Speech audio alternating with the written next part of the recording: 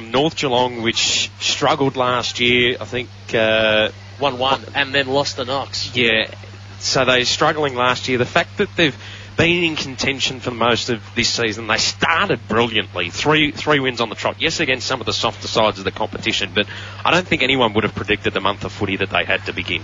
I think it's worth mentioning as well that North Geelong is having a belter of a season in the Goldfields League, I believe. So it's not like this is just a one-team thing. They've got all the best talent in the region and put them in one. You know, this is a region that's taking off football. Obviously, it's been a very popular men's development region for such a long time, and I thought it'd probably take maybe 5 odd years before we got to that stage. And I mean, it's been a whirlwind 12 months, really. Well, yeah, even probably the last 2 years, because what was it?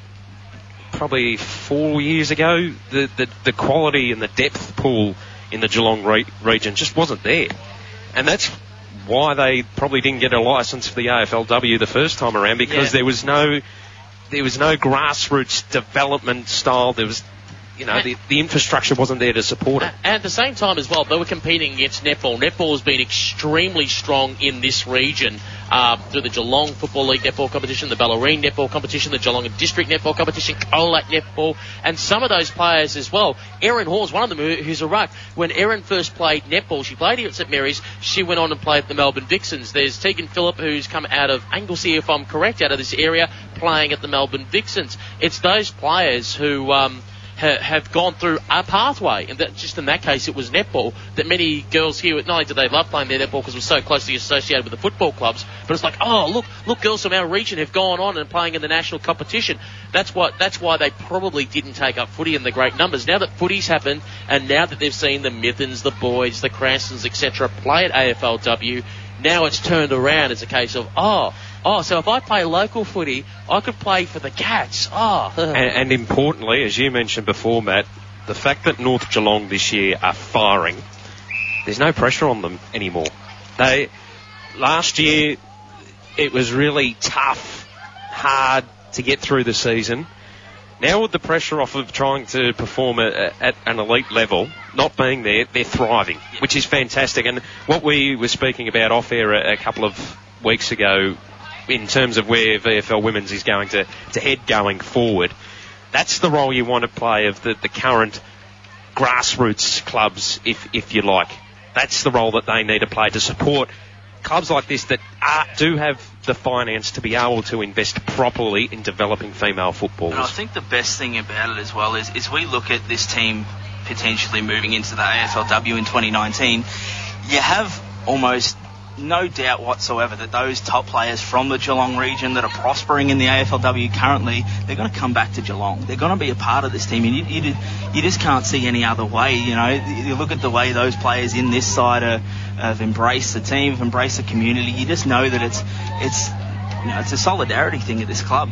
The one thing that's really helped as well is the likes of Paul Hood has been working closely with the North Geelong coach and Shannon Knox, and has been working closely with those at Drysdale as well, not only because it's going to feed the players through to him that haven't made the Geelong Cats that are part of their squad and they're playing at the lower levels, but that's a great thing. He's lifting the coaching there at those two clubs, lifting their level, and that's the thing. If the Geelong keep doing that with the local clubs around here, keep getting Paul Hood out there as a full-time employee, getting out to those local clubs, teaching them what they want, that pays dividends, because if they're able to go to every, let's say 4 or 5 more Geelong teams pop up in the region, they start their own league, if he's able to go through and saying, look, this is the style of game plan that we're going to play for the Cats at AFLW level. If you can work on this at this local level and have the girls prepared, and if we're allowed a zone or something like that from the AFL in our early years, those girls will automatically feed up through local football, already knowing the game plan that the Cats want to implement when they're at the top level. And let's not forget that this is a team that's directly linked with the Geelong Falcons TAC Cup girls team, so there's pathways into this side. And you can hear the Cats girls coming out onto the ground, the crowd clapping them on, the home team being led out there by Beck Goring. If you saw an article during the week, she's actually a talented jazz guitarist. You learn something new every week. It's one thing that she actually kept quiet from her music teacher, because apparently the music teachers don't like them playing sport for the fear that they could damage their hands, which is obviously very crucial. But yes, a talented jazz guitarist and Geelong captain. A stupid question. How do you differentiate guitar with jazz guitar? Let's go ask her. Yeah, run the microphone out to her. Just we go by VFL reporter Callum O'Connor, the man of all the scoops. Remember to check out his blog if you do get an opportunity. Just Google search Callum O'Connor blogspot. We see the Cats out there at the moment going through their respective warming paces. They've got a good signing. They've got Darby back in the ruck. She's going to be teaming up with War. They've got Woodruff in the side. They've got Trevine, who's back in the team. Lily Mitten's in there as well. You go through Cranston's going to be in the forward line. Maddie Boyd is going to be there as well. They've really stacked the side, haven't they? They're keen to win this one. Certainly so, and I think, as you mentioned, Kate Darby coming back's a really positive one. She's the only player in this Geelong side that has kicked more goals than she's played games. The only player in the entire side. So she's been the one who's been leading the way down in that forward line. And I've got to mention about Rocky Cranston coming back into this team. You have a look at the results and you have a look at when she joined the team. Yeah. Even in the losses, you can see they're close or they're quality, close games. She's just made a world of difference. She doesn't kick the big goals, but she makes an impact. She's a physical presence in the forward line. And it's the one thing when they lost against Melbourne Uni, the slight thing I was disappointed by, they kicked the 2 quick goals, they messed around with the ball a bit and tried to chip it around instead of getting in quick. You get it in quick to when Cranston's running around and knocking over players, all of a sudden you have an opposition that's under pressure and panicking. They just failed to utilise that, and I think that's what they've got to do today. If it's a close game, the crowd's up and about, they've got to get it in fast to Cranston. So even if she doesn't mark, she is going to make the opposition panic. She's a player that's really developed, hasn't she? I think when she was playing with North Geelong last year, she was more of that rough nut, just not quite there in terms of her football ability. She's worked extremely hard, and now, as you say, has become one of the premium forwards. I think you can say that as well for AFLW with Melbourne, with Rocky. Is she was, everyone sort of knew her name, but she didn't do a whole lot. But since coming into this team, maybe that break's just that thing that's really helped her get motivated or whatever it is, reset, whatever it may be. She's playing really good football and team-orientated football. Problem is they had Mifsud in the side as well, and I think Jess Anderson, so they had like 3 traditional forward targets in their team, and I think that maybe threw Rocky off a bit. There was a crowded forward line of who does what, where you want a traditional setup of I am the key forward, here are my 2 pockets that are going to rove off of me, and if you had a Mifsud type or whatever, okay, you're up at centre half forward, but like Brennan, you're pushing further up the ground, you're pushing up towards the wing, you're leaving me the space. And the problem is every time it went in there was a very crowded forward line, and it just didn't quite work. So when Cranston did come out through a suspension and Missett was there to work with Phillips, then it worked like a traditional forward setup, and it worked for Melbourne. Guys, I think we're going to have a bit of trouble seeing here today from our broadcast position. The crowd has built up in the last 15 minutes like you would not believe. And that's a positive thing. And still building. And it's still building. There's a buzz around this precinct. Even walking to the ground today, there's a buzz here because not only of the 2 games happening inside Simmons Stadium, but there's something, it makes you feel good.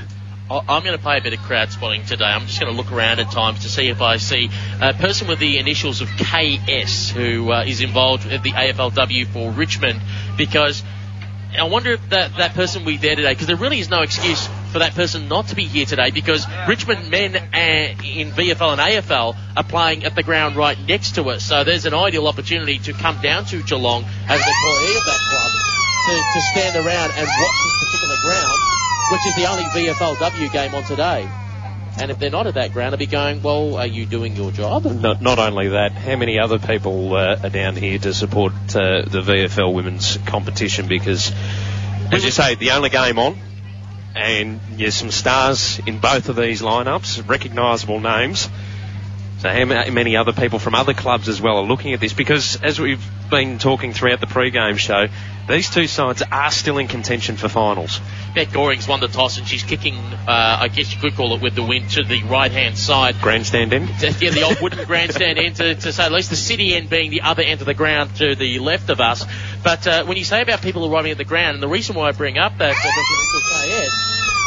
is that we've seen throughout the season, I don't see him at the moment, I'm looking under trees where he normally hides, is Damien Keeping. Normally, he's come all the way out to Hamilton to watch games. Normally you see Damien Keeping at grounds, and the other person that you see, and that probably shows why they were the best Victorian side in AFLW, was Anthony De Jong out of Melbourne. He was one of the key recruiters, and you always saw him, particularly on the ground, particularly when it was the St Kilda Shark game at Melbourne Uni, you saw De Jong just standing nearby, having a look, walking around huddles, just soaking in the information. And we've heard from Paige Cardona as well, she's getting out to games as well and taking a look around. So if you're serious about AFLW, whether you have a licence or not, we've got to see you at the ground. Yeah, and of course, those teams that this year that are in the competition have only got limited picks, so you want to make sure you're not picking a donkey. Make sure you get down to all the games and you know the players inside out. And you're looking forward too.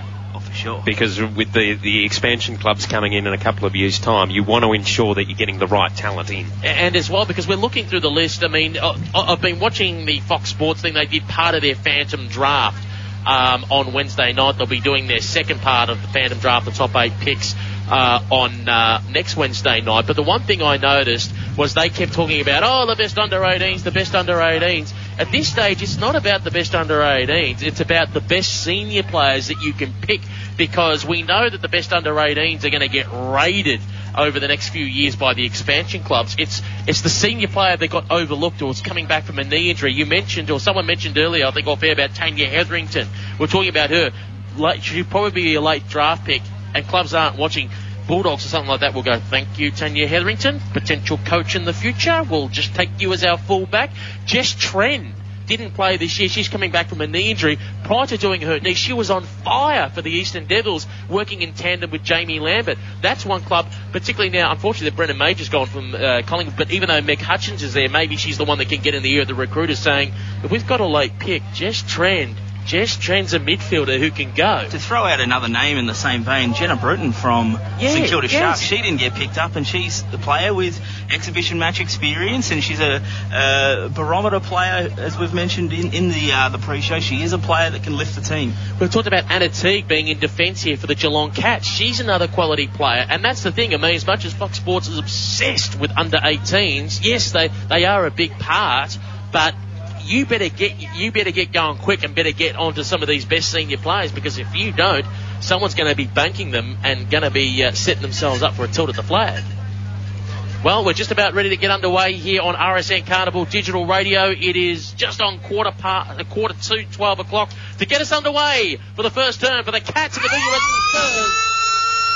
Here's Matthew Cox. Thank you very much, Peter Holden. We're underway on St Mary's Oval. The tap went the way of Hoare. Straight to the deck. It stacks on the mill, and we'll get a ball up still inside the centre circle. Early matchup, Lily Mithun on Ashley Guest. That's a tasty one. Ball up again. Hoare with a big height difference in the ruck. Won it down, but Davies intercepted for the Spurs. Goes towards centre half forward. Flying through there was Coventry. Feeds the handball out to the outer wing. Geelong on the burst on the outer side. Kick towards the half forward flank, and a mark is taken out there by Boyd. Half forward flank, outer side for the Cats. Goes inside, attacking 50 with the kick. Cranston was coming. Propped though because she had a teammate there in support. Ended up with the footy. Handball went loose. Straight to the deck. Spurs diving in over the top. And we should get a ball up here. We will. 40 metres out from goal. Broadcast side favouring the Cats. No score either side, approaching the first minute mark of the first term here in the GirlsPlayFooty.com match of the day on RSN Carnival Digital Radio. Boyd won the tap down, went straight to an opponent from the Spurs who got immediately wrapped up in Gogos. Ball spilled free. Blakeway tried to get a hand pass out, dispossessed the football. Gogos goes in again. She gets held up there by Mangan, and the umpire will call for a secondary bounce. 35 metres out from the Cats goal. They're attacking to the old grandstand end, southern end of the ground here. Boyd wins the contest. Running by, there's Elise Gamble. Has to get through traffic. Gets the hand passed away. Good smothered work there by Cranston. Hurry little kick around the corner by Gari. The ball is bouncing away to the left. Darby couldn't get there in time, and it will go through for a minor score. First score of the game, minute and a half gone. First term, 1 behind the Cats. Spurs yet to score. Matt Marsden on RSN Carnival. Yeah, dangerous footy there. They're leaving Hayley Trevine and Kate Darby alone in the goal square there, so you want to pick them up. Teasdale comes to the broadcast side. It was a risky kick, but it's okay to Lampard. Just to show the genuine commitment from the Geelong Footy Club, there's a person going around handing out the team sheets for the Geelong Cats side, which is fantastic to see. Ball half forward flank broadcast side. We're all wrapped up just outside the 50-metre arc. I saw some Deakin University cardboard Go Cats signs as well, so they're really trying to get behind it. They are a big crowd here at St Mary's Oval. Hoare won the tap down. Mithun coming through, puts it out on the full. Ringing true from Debbie Lee when she had a chat with us in the pre-show. They're not committing all their numbers into defence. They have got players across that half-back line. Lampard with the footy. Back pocket broadcast side. Goes with the kick to the line. Comes off hands. Spurs with the numbers. Fumbling it there is Scott. Brought to ground. Now diving in after it again is Gogos. Ball spills out the back of the pack.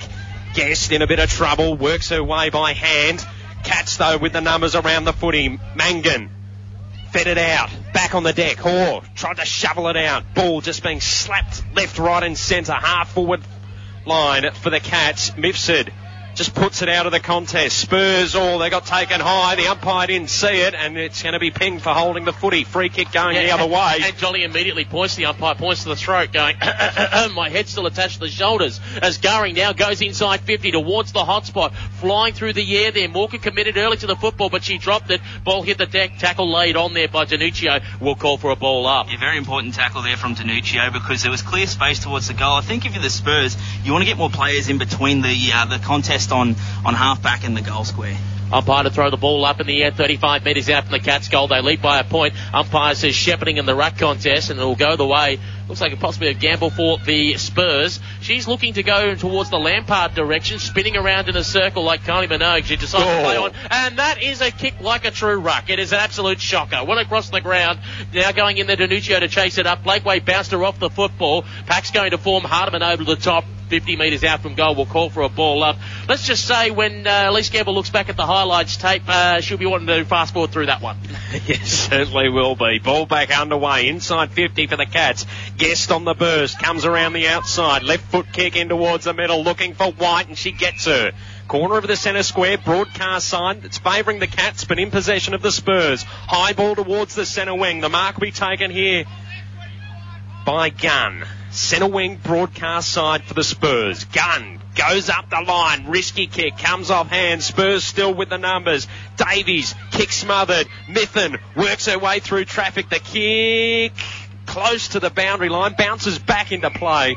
Now it's seen over by Lampard. We'll throw it in between centre wing and half forward on the broadcast side for the Cats. 5-minute mark of the first term here on RSN Carnival. Ball is thrown back into play. Erin Hall to do the ruck work here. Ball bounced away from her and Hardiman. Taken straight out of the middle though by Ferris, who goes long towards centre half forward. Goes over the head of a few players out there. McCallia Ward chasing after the football. Tries to punch it forward to their advantage. Wanted Bree White to get onto it. She was harassed off the football. Went back in for a second effort and got it to Ferris, who chased up. Went long towards the pocket. Bouncing away from her teammate and Frankie. Close towards the boundary line. She manages to get it back again. Jess Frankie flying shot at goal. Couple of bounces near the top of the goal square. Scrimmage of players. 4-on-4 at the moment. Cats do have the numbers back there now, running back. Getting a little hand pass there. I think maybe Garing, who relieves the pressure. They kick towards the half-back flank, far side of the ground. Gamble comes in there, gets into the back of the opponent. Umpire refusing to blow the whistle. Getting in there as well as Tessari. And the umpire says, we'll call for a ball up. Pardon me,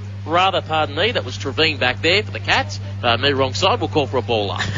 I haven't had the coffee yet. No, you haven't. Half forward flank on the outer side.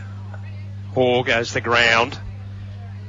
Diving in over the top there as well is Guest. Will get a ball up. Still half forward flank outer side for the Spurs. They trail by a point. Matt Marsden. See what, the Cats are backing themselves to win the clearance here, because if they don't, they're in trouble. Hoare won the tap down.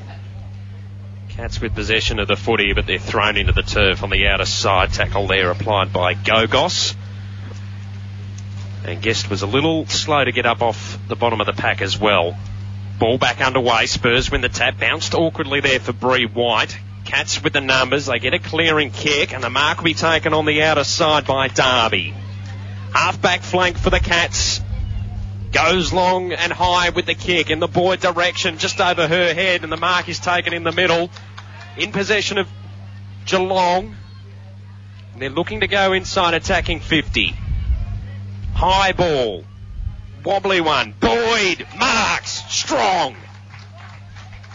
Directly in front, 40 metres out. I said just before, they're backing themselves to win that clearance, and they did, and I suppose that's the risk-reward that you get. They win the clearance and they've got extra numbers forward, and Boyd had to take a mark amongst a couple of trees down there, so taking nothing away from that mark, certainly. Significant breeze blowing into the outer forward pocket here. Boyd comes in, kick on its way. It's going to fall short, and be pushed through for a minor score. They're 2 behinds the Cats. Spurs yet to score. 7 minutes into the opening term here on the GirlsPlayFooty.com match of the day on RSN at Carnival Digital Radio. It's a gamble that paid off as well. I thought they were going to try and move it in quickly when Boyd was running into the forward line. There was nothing in front of her to get her to run onto it, but they trusted her steady hands. Umpire's blown the whistle and said the player who was on the mark encroached too far close, so that will be a 25-metre penalty.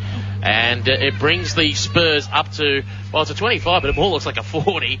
And the umpire says you've got to come back behind the player at the mark and go again. So with it is Danny Teasdale. Calling for the football is Morgan. Goes in the direction. Shocking kick straight down the throat of Lily Mithen. Mithen, 45 out from goal. Chips towards the pocket. Great foresight. And swinging across to take the mark is Hayley Trevine. 45-degree angle, 25 metres out. I was going to say they were just letting them out of their forward line, Geelong there, but there was a great forward press, and look, it was a really dangerous kick in the wind. You don't want to be going switching the sides against the wind. Talk about the wind. You've got the man with the Cats flag behind the goal just helping out, just saying, this is the way the wind's going, just keep an eye on me. Hayley Trevine, difficult shot on the clubroom side of the ground, going to the southern end. Starts out right. Will it come back on the breeze? Not enough. Minor score. The Cats move out to 3 behinds. The VU Western Spurs yet to score as we've gone 8.5 minutes first term here on RSN Carnival Digital Radio, our VFL Women's Match of the Day. Each time Teasdale's looked to bring it back into play, she's come to this broadcast side. Does she do it again? She will. Because short is Lampard. She takes the mark. Back pocket broadcast side for the Spurs. They're yet to score. Cats doing all the attacking at the moment. High ball goes over the back of the pack, and Cats with the numbers. Work it by hand to Mithen on the outside. She sends a further handball over the top to Trevine. She goes inside attacking 50 with the cack. Oh, the Spurs players sprawled each other. Open an opportunity for Darby. Puts it through for a behind. Another minor score. 4 behinds now, the Cats. Spurs yet to score. 9 gone opening term. They're doing the right thing, trying to bring the ball out of defence, the Spurs, but they're just doing it to the wrong side of the field. The wind's pushing across the side that they're trying to kick to, and it's just pushing the ball back into the corridor, and obviously that's not what you want when you're trying to get out of defence. Particularly when they're trying to chip it up the line, and they've got, like, Newman's out with a hamstring injury. They don't have anyone who can run the ball up the line, so it's a dangerous game that they're playing, and they're turning it over constantly as going in there to lay a tackle as Mangan will call for another ball up. 35 metres out from the Cats' goal, going towards the southern end. They lead by 4 points, nearing the halfway mark of this first term. Ball gets thrown up in the air. One out there by Boyd. He brought it to ground. Her teammate immediately wrapped up by Teasdale. Will call for a bounce. Just a quick reminder as well, the women's division of the AFL International Cup on again tomorrow at many of the VFLW grounds. We'll go through that with you at half time of our broadcast. As going in there again to scrap for the football. Looks like it was Telford, couldn't get it out. And the umpire will call for another bounce, 35 metres out from the Cats' goal. Pete, you're a good predictor with crowd size. What are we currently sitting at around St Mary's Oval? I reckon at the moment we're probably looking at, including the grandstand, maybe about 400. Guest got it by hand to Gogos, who was caught high. Free kick going the way of the Spurs. Gogos with it. Back pocket broadcast side, where they've been stuck for most of this term. They've got players trying to switch it. Lampard dropped the mark, has to play on, got around traffic, high kick towards centre half, Backhall coming late, impacted the contest, brought the ball to ground, getting one high there was Jolly, it was missed by the umpire, handball out of the pack to Maguire, having to track backwards for the Cats, every player around the half forward area at the moment for Geelong. Kicks getting smothered left, right and centre. Spurs got away momentarily, but they're all wrapped up. Good tackle there applied by 23, which I think is Bogas. I think it's a jump, or maybe a jump 25. change. I think that's Coventry that had it. Coventry, my apologies. And the umpires pulled out a free kick going the way of the Spurs. Sarah Jolly now has the pearl. She's at half-back flank on the far side of the ground. Decides to go along with the right boot. Flying through the air. Ball's brought to the ground by Blakeway. They try and chase up the kick. Going after it is Michaelia Ward. She was on hands and knees. Couldn't get there. Quickly goes in for the football. She wraps up Coventry and the umpire calls for a bounce. On special comments, Matt Marston. I think with the team with the ascendancy is certainly Geelong. But we have a look at the scoreboard. We're halfway through this quarter. It's 0 goals, 4 to nothing. So they're not reaping the benefits. They want to get a couple of goals on the board in the next few minutes. The Cats. Boyd shaped the tackle, got the kick away only as far as Gamble, who then got immediately dispossessed of the football. They kick it in towards the forward pocket. Not much to go to. Morgan is in front position. Hines is on her hammer, but Morgan manages to control it. Her kick, though, was off the side of the boot, out of bounds on the full. Now that kick out of defence, that's to the opposite side that we've been mentioning. It's gone out on the full, but that's a whole lot better than the wind taking it back into the corridor, because now you can set up, you have a look, there's a heap of Spurs back behind the football now, so that's a win. Boyd with the footy in her hands. High ball in towards the pocket, but it's all the Spurs. Taking the mark back there is Morgan. Looks to switch play to the broadcast side. Guest under pressure. Coming late there was Ramsey. Brought the ball to ground. Has support now in Birchall. Goes towards goal, but it's across the face and out on the full. So the Spurs get another opportunity to reload. And as you said, Matt, Cats just aren't making the most of the opportunities at the moment. No, they're not. And you've got to credit their forward pressure, though. They are doing everything right. They're forcing the Spurs into mistakes, and in many ways you have to say credit to the Spurs too, because they're reacting to the pressure and they're just trying to get through this quarter. And Morgan kicks long up the line, close towards the boundary line, manages to hit up her teammate there, Tasari. Tasari now goes under the line tower with a kick on the far side of the ground. Couple of bounces and out of bounds at the full. In fact, it was over the line. So it will be a Cats free kick, and I think it might be crashing there in the distance. Who's got the football?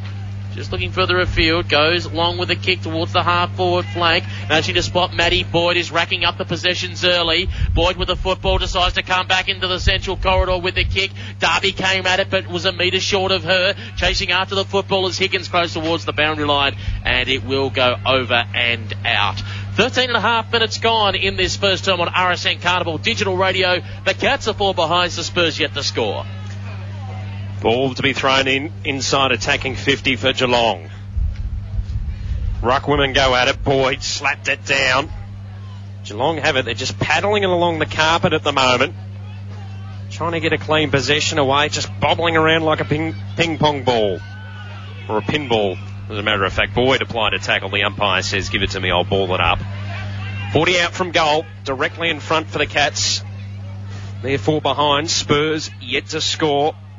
Boyd won the tap down and then burrows in after her own footy. Ball emerges out the back of the pack. Lister works it by hand. A big looping ball. Searching for Guest. Also there in support was Davies. Whacked it on the boot. It was a hoping kick. Falls short of gun.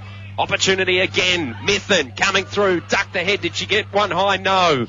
Ball towards didn't go 15 metres, and the Spurs with another opportunity to come out of defence. They get it to Guest. Guest goes high towards centre wing broadcast side. Sitting underneath it though, swallowing it is Hall. The former netballer has the football forward of centre wing broadcast side. Gets on the right boot, goes towards centre half forward, looking for Boyd, who made a contest, but Hardeman did the spoiling work from behind. Hit the ground. Lister goes in to pick up the football. Got dispossessed. 40 out from the Cats' goal. Morgan goes in there, ducked ahead, tried to feed out the hand pass, but she's immediately wrapped up. Stolen by Higgins. Higgins got to try and shrug off the tackle. Got to a teammate. Morgan goes in, tries to lay another tackle. Also circling around the pack is Telford. Umpires watching, playing duck, duck, goose, and eventually he says, I'll have the ball back and we'll throw it up.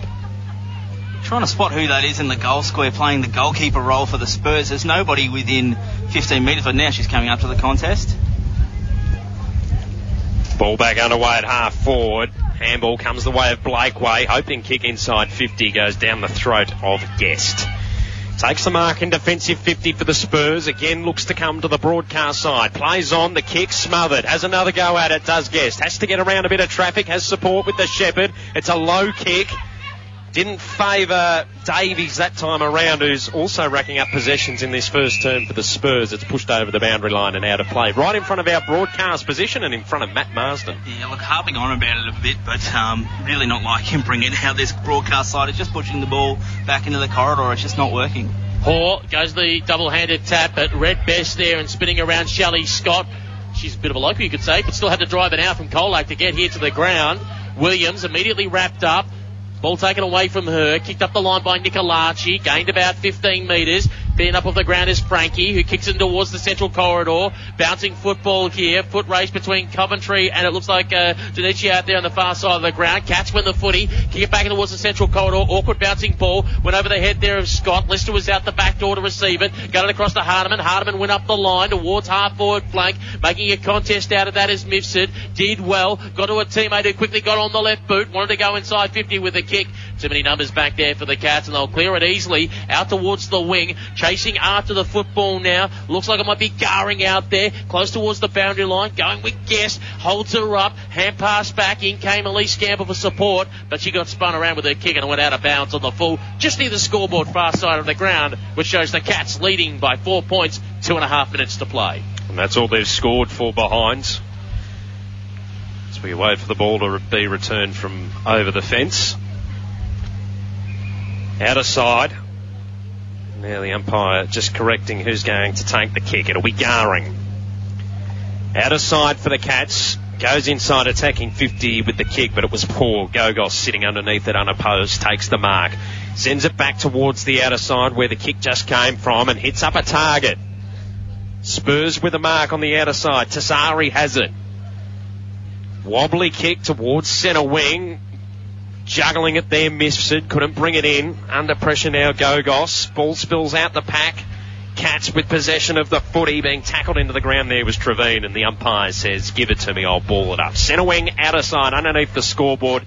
Under 2 minutes remaining in the first term, Cats by 4 points. Here on RSN Carnival Digital Radio, Hardiman won it down. Shelley Scott slammed it on the boot. Only went as far as Anna Teague. Teague had to duck the head, got the football, got to get through traffic, went forward, went backwards, spinning around in a circle, eventually kicked it long up the line, bouncing away from the players in Lampard and Trevine, and will call for a throw-in as the wind starts to pick up again here at St Mary's Oval. Minute and a half to go before quarter time. Can the Cats kick one or two just to extend the margin? There'd only probably be enough time on the clock to kick one.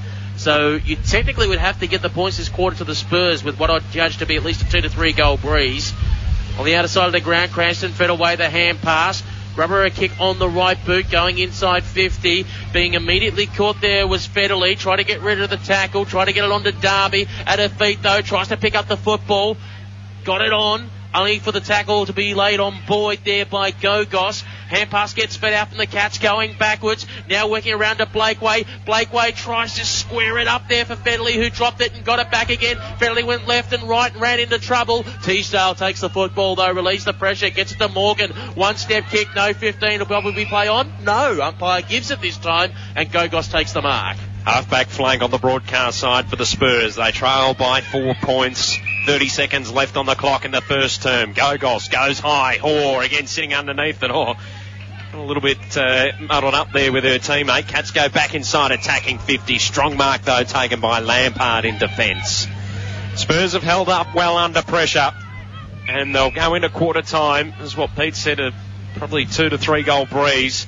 Only 4 points down, and they haven't got on the scoreboard. Cranston juggling the mark right in front of our broadcast position. We'll send it back inside attacking 50. As the siren sounds for quarter time here at St Mary's Oval in Geelong. 4 behinds the Cats. No score, the Spurs. Still an entertaining quarter of footy, Matt Marsden. It certainly is, and you can sort of draw comparisons to the last time these two teams played each other. It's very different after the first quarter. The Cats were trailing by 25 points in that first meeting, but in this one, obviously, the Cats have a slender lead, but you have to say the ascendancy goes with the Spurs for holding out the onslaught from the Cats that quarter. As we mentioned, this isn't a feathering win. This is picking up to a gale, this one, and it's probably a 2 to 3 goal win. So big victory for the Spurs that quarter. I think the one thing for the Spurs, though, that they would identify at quarter time is they've got to stop Boyd. Boyd is having too much of an impact early. The problem is if they don't and some of their teammates start to come into the game, the marks that Boyd are taking around that half-forward line, it could really hurt in the third quarter if they get lazy. It looks like Tassari and Gamble are the ones who are trying to pick up Boyd and Hoare in the ruck. It's just not working with Hoare in the ruck. It's obviously she's just going to win the hit out. She's 190-something centimetres tall. It's just not working for the Spurs. I think you have to go back to the drawing board and try and figure out what you're going to do with your rucks, because if you're going to lose the hit out, you can at least have another body around the contest. We'll take this opportunity to take a break here at quarter time on RSN Carnival Digital Radio, where at the moment it is the Geelong Cats 4 behinds leading the VU Western Spurs. No score. Back in a moment. You're You're listening to Carnival on digital radio, live streaming around the world and on the RSN smartphone app. See the listening guide at rsn.net.au. 5-year-old Mia and her pregnant mother became homeless after fleeing her violent father. With nowhere to go, they sheltered in a cold garage and slept on an old couch. Mission Australia helped them find a safe home before the baby arrived, restored their dignity and gave them hope for the future. Over 17,000 Australian children will be homeless tonight. Help families escape homelessness. Please donate today. Visit missionaustralia.com.au. The symptoms of ovarian cancer sound like part of every woman's life. Abdominal bloating, abdominal or back pain, appetite loss, changes in toilet habits, unexplained weight gain or loss, indigestion or heartburn, and fatigue. But if these symptoms are unusual for you and they persist, please see your doctor. For more information, visit the Ovarian Cancer Program website at nbocc.org.au. Hi, I'm Lane Beachley. Cartridges for Planet Art just had its biggest year ever. On average, 13,500 printer cartridges were collected every working day. And they were all turned into useful things like pens, garden beds, even road surfaces. So thanks to everyone who recycled from home, work or school. To make the coming year even bigger, check out cartridges.planetart.org. It's Anna Mears winning gold. Hey, I'm Anna Mears. Winning gold at the Olympics was an incredible feeling. And having my biggest rival, who I'd just beaten, right up next to me and lift my hand in victory topped off an amazing moment. We'd had our fair share of clashes over the years, but in the end we both respected each other, and that's what really counts in sport. Be gracious in victory and in defeat. To keep your sport inclusive, safe and fair, go to playbytherules.net.au. One of them is where I shake my head to get my hair out of my eyes. There's another one where I sort of do like a little squeaking in my throat. Tourette's syndrome is a neurological disorder that affects thousands of Australians. It is characterised by involuntary movements and vocal noises called tics. We can't help it, and we're just like you in every other way. So visit tourette's.org.au. Live across the web, this is the GirlsPlayFooty.com match of the day. Indeed, it is the GirlsPlayFooty.com match of the day on RSN Carnival Digital Radio. Peter Holden, Matthew Cox, Matt Marsden, and a guest appearance on the siren above our head here at St Mary's Oval, Kardinia Park. And the banner falling to pieces just in front of us too. Good to see your duct tapes working a treat here. Well, at least not blowing away at this stage. But I will laugh if it blows on the field of play and stop someone from having a match-winning goal at the end of the game and go, oops, sorry. Free publicity for us. Yeah, thank you very much. At quarter time, it is the Cats 4 behinds leading the VU Western Spurs no score. We're about to begin this second turn. The Spurs will have the 2-3 goal advantage. Matt Marsden, what do the Cats have to do as they're defending against the Breeze in this quarter? Well, I guess we're going to see how they're going to approach the game in the first 5 minutes. Debbie Lee, true to her word, she didn't throw everybody behind the ball. She did keep some numbers across half back, and look, they did go into the forward 50 a couple of times, which we suppose we don't really see when the wind's this strong. So now it's up to the Cats. We'll know in the first 5 minutes how they're going to approach this game, whether they try and lock it down. Obviously be very disappointed not to get some goals on the board in that first term. We'll see how they react. To get us underway for the second term here at St Mary's Oval, Kardinia Park. Here's your lead caller on RSN Carnival, Matthew Cox. Thank you very much, Peter Holden. The crowd's still getting off the ground on that outer side of the field. Big attendance here at St Mary's Oval. Of course, we've got the AFL men's match a little later on today inside Simmons Stadium. Build up here. There's a buzz around Kardinia Park. It's great to see. Second term action underway.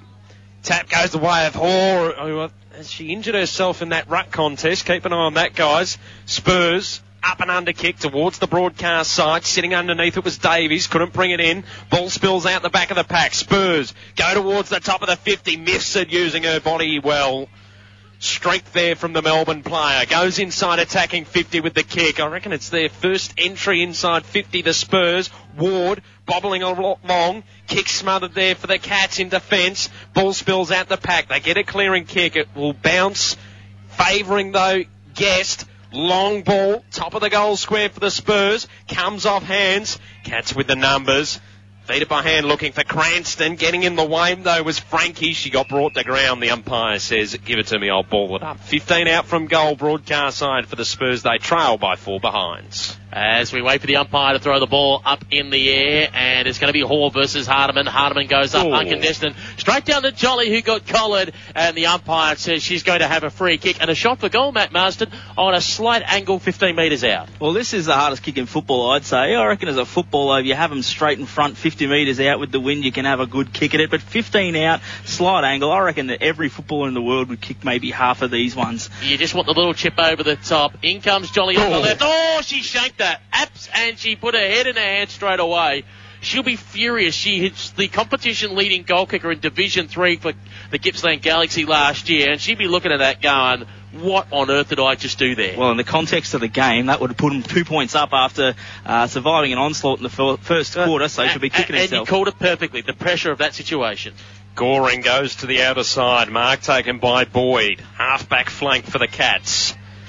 He decides to centre the ball slightly. Comes off hands. Cats with the numbers around the footy and possession. They go towards 50, but there's no one home except Teasdale. Bounces awkwardly for her. She has time to gather. The kick, though, smothered. Supporting her is Lampard. Kicks it in towards the middle. Option there taking the mark is Ferris. Centre of St Mary's Oval for the Spurs. She goes short with the kick, but it was poor. Williams takes the mark for Geelong. Comes towards the broadcast side. It was a low ball. Caught her teammate off guard. Mithen diving in over the top of the footy. The umpire's going to come in and say, give it to me, I'll ball it up. Centre wing, broadcast side. Cats leading 4 behinds. Spurs 1 behind. 2.5 minutes into the second term on RSN, Carnival Digital Radio. Umpire looks around, throws the ball up in the air, and away we go. Oh, big slap down towards the ground. Guest was immediately claimed, and the umpire is going to call for another ball up. On special comments, Matt Marston. Yeah, it's a hell of a leap there from Hardiman. Got pretty high. Up goes the ball again, and Hall versus Hardiman. Hardiman wins it down. Ferris was lurking nearby. Guest tried to go through as well. Back to his Gamble, who gave up the hand pass. Ferris now put it on the boot towards the half forward. Was looking for Mifsud, but it fell short of her. Ball just at the feet there of Garing, who can't pick it up cleanly when she does so. Has to try and get off the side of the boot. Spurs taken away with a kick just before being brought to ground. Was looking in the White direction. Trying to get in front was Ramsey. White chasing after the football again. Ramsey going with her. And it's all locked in as Sarah Jolly tries to extract it. The umpire blows the whistle and calls for a ball up. That's what we'll have 50 metres out from the Spurs goal. They're going to the southern end with a 2 to 3 goal breeze this term. Hardiman wins it down. Missy was in the court in the middle of the pack, trying to get a hand pass out. In comes Lily Mithen, who lays on a tackle with support from Birchall, and we'll call for another ball up. 23.5 minutes of footy, and we're still yet to see a goal here at St Mary's Oval. Wind is a gale towards the outer pocket on the Simmons Stadium side of the ground. Back underway, it's wrapped up immediately. We'll get another ball up. Tackle there applied by Garing. Side defensive 50 for the Cats. Away we go again. Hall won the tap down to the deck. Coming in over the top is Gogos. And the umpire says holding the footy. Free kick going the way of the Spurs. And Scott takes claim of it. So Scott, just inside attacking 50 for the Spurs. Indicates she's going to go long with the kick. Comes off the side of the boot. Cranston back pocket. Brings the ball to ground. And tries to see it over the boundary lines. Kept in play by Jolly. Umpire circling says, give it to me, I'll ball it up. Just in from the boundary line. Outer forward pocket for the Spurs. They trail 1 behind to 4 behinds. The Cats approaching the 5-minute mark of the second term, Pete. Ball is thrown up in the air, close towards the boundary line in front of the old wooden grandstand. Umpire's willing to let play go on. Going in to lay the tackle is Lara Taylor. The umpire says now it's all wrapped up and we'll call for a ball up. And that's what we'll have. Up goes Hardiman versus Hall. Call that a draw. Mithen came away with a hurry kick, and hurried indeed it was. It was out of bounds on the full. I think it's Ferris on the far side that will have the resulting kick back into play for the Spurs. 50 metres out from goal. on the Simmons Stadium side of the ground. Frankie was offering a lead, ignored, put it high for McKaylee. Award, 1-2, buys the cherry, couldn't hang on to it. Ball hit the ground. Going in there is Shelley Scott. She can't extract the pill. Garing is looking around the side of the pack. So is Sarah Jolly. Getting a fist in there is Rebecca Goring, close towards the boundary line. Lurking around is Bree White. Hand pass out by Darby. Quickly got it across to Anna Teague, who slammed it on the boot. Was looking to clear, but when she gained the 30 metres, she put it out of bounds on the full. And again, Ferris will have the free kick for the VU Western Spurs. Been able to trap it inside their attacking 50, as you'd expect with the wind. But like Geelong, they're just not capitalising at the moment. Short kick, went through the fingers there of Scott. Ball brought to ground. Cats with the numbers around the footy. The handball goes to Goring. High ball towards the wing. Comes off hands. Lampard pushing it towards the boundary line. Kept in play momentarily by Mangan. And it's seen over the boundary line and out of play. Underneath the scoreboard that reached Geelong, 4 behinds. The VU Western Spurs, 1 behind. 6.5 minutes in to the second term here in the GirlsPlayFooty.com match of the day on RSN, Carnival Digital Radio. Hardiman won it down, picking it up there. It was Go Goss. Her kick was partially smothered. Chance now for the Cats as Goring had it and gave it away. Now the hurry kick up the line will only go as far as Sarah Lampard has been doing great in defence. Lampard in the long sleeves for the VU Western Spurs. Far side of the ground, kicks it long past the scoreboard towards the half-forward flank, looking for Frankie. Ball bounced away from her, 2 or 3 bounces and over and out. 7 minutes gone, second term. Cats lead by 3 points. On special comments, Matt Marsden. Yeah, it's one of those games that's just one-on-one football and see what happens when the ball hits the ground, really. Oh, Hall got a bit of space there between herself and Hardiman. And the Cats are able to move it towards the centre wing outer side. Boyd flicks the handball out of the contest to Fedley. Goes towards the half-forward flank. Teasdale's wrapped up. And I thought there was a whistle there. There wasn't. Ball on the deck in dispute. Cats over the top of the footy. The umpire says, give it to me, I'll ball it up. Half-forward flank outer side for Geelong. They lead 4 behinds. Spurs 1 behind. 7.5 minutes in to the second term. The umpire puts it back underway. Hardiman won the tap down. Kick goes inside attacking 50 though for the Cats. Teasdale mopping up. Flicks the handball over the top. Spurs with possession across half back. The kick comes inboard looking for Davies. Is caught by 2. Brought to ground and the umpire says we're going nowhere. Ball up. Half-forward flank outer side for Geelong. Matt Marsden. It's a bit disappointing from a Geelong perspective. They have the ball on their half-forward line and they committed no players into the forward 50. They got their hands on the ball, bombed it forward, and there's no one there to take a mark. Hardiman tried to do her own roving work there. Couldn't really be turned over as Lampard goes in to lay the tackle. Just waiting for the ball to try and be squeezed out of the pack. Mithen chases after the football. Now manages to get it out to Boyd. Boyd had to try and dance around 1 or 2, but Ferris laid in a smother. Kicked away there by Hardiman. They want to appeal for deliberate, and the umpire's pinned it. He's called deliberate, said Hardiman only had eyes for the boundary line, and it will be a Cats free kick. They have the ball on the far side of the ground, looking for some options. What can they find? Here's a little chip kick. Has to be good, and managing to spot up there, Blakeway. Cassandra Blakeway kicked a couple for the Cats in round 2 against Seaford at Ocean Grove. Goes now inside 50 with the kick. Was looking for the intended target there in Garing. Cranston got the punch forward, but again the Spurs will clear out of defence. Looking for Mifsud, who was under all kinds of pressure from Teague, who was wearing her like a glove. Mifsud had to go in again. Tried to feed out the hand pass to Gogos, who was harassed. She dropped the pill, then went in to get the opponent who got her. And the umpire says it's a stalemate. I'll call for a ball up. Great work there for the Cats by the number 12 and Renee Garing. Ball back underway.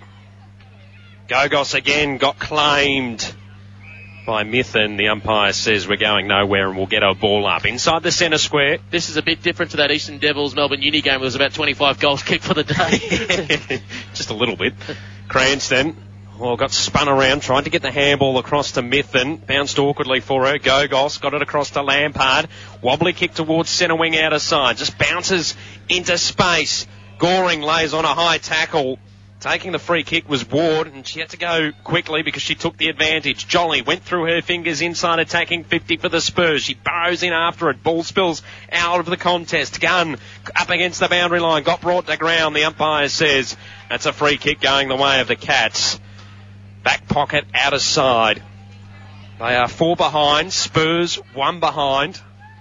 As the kick coming late, impacting the contest was Tessari. She pushes it over the boundary line and out of play. Half forward flank outer side for the Spurs. 10.5 minutes into the second term.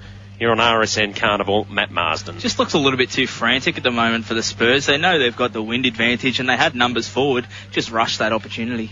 Hurry kick out of the pack there by Gogos. Wanted to go inside 50. It's Teague versus Mifsud. Mifsud won it, spun around, gave the hand pass back, looking for Bree White, who got dispossessed. Mithen went in there, fit the hand pass out to Blakeway, who slammed it on the right boot. Tried to gain some metres with the kick, but only for it to be turned over. Ferris now looking in the Shelley Scott direction. Had to take the mark before getting crunched.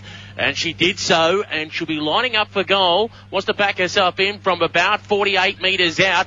Pumps it in long towards the top of the square. Michaelia Ward, one hand on the pill, couldn't hang on to it. Cats trying to come out of defence while under pressure was scoring. Got rid of the hand pass. Managing to go to Method, who now went up the line, but straight down the throat there of Bree White. The Collingwood AFLW player and captain of the Spurs goes towards the hot spot. Jolly came at it, just bounced off of her chest, went back in to try and get the football again, couldn't do so. Watching on there is Woodruff, she can't get the football out. Mithen rakes up another possession, going wide with her kick, well and truly too wide.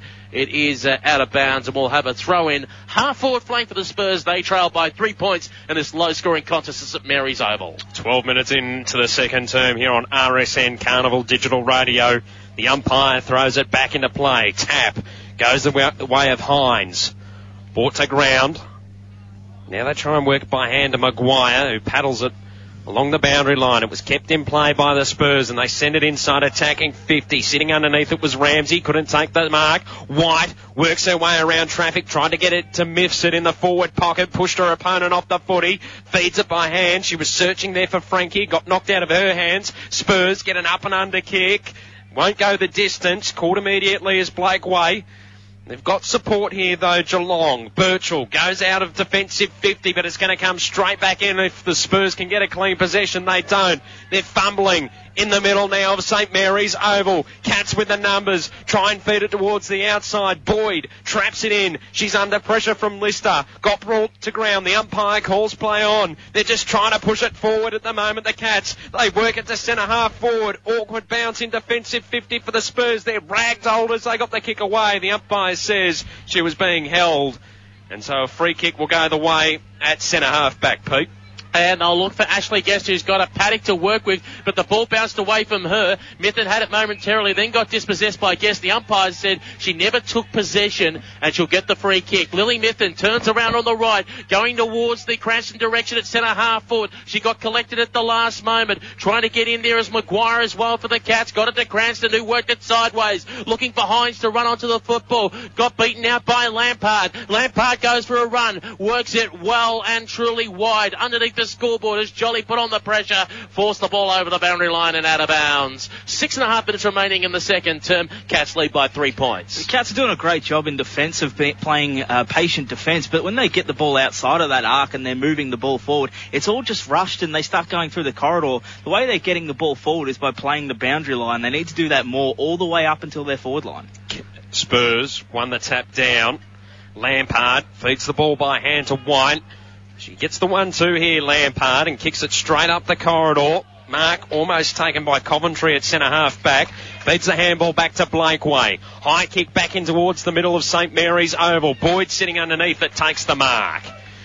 Maddie Boyd goes towards centre half forward, was searching for Mithen, and it was just over her head, and Murphy takes the mark in defence for the Spurs. Comes to the broadcast side, just went past Guest.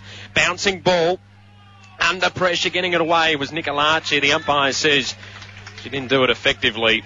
And so a free kick will go the way of the Cats. Centre wing on the broadcast side. And to take it will be Coventry. Coventry decides to wind up and go on the right, goes straight up the line looking for Cranston. Beautiful mark. And Cranston plays on quickly. Bit of a flat mongrel punt though, in towards half forward. Quickly ducked the tackle. And the umpire says it was high.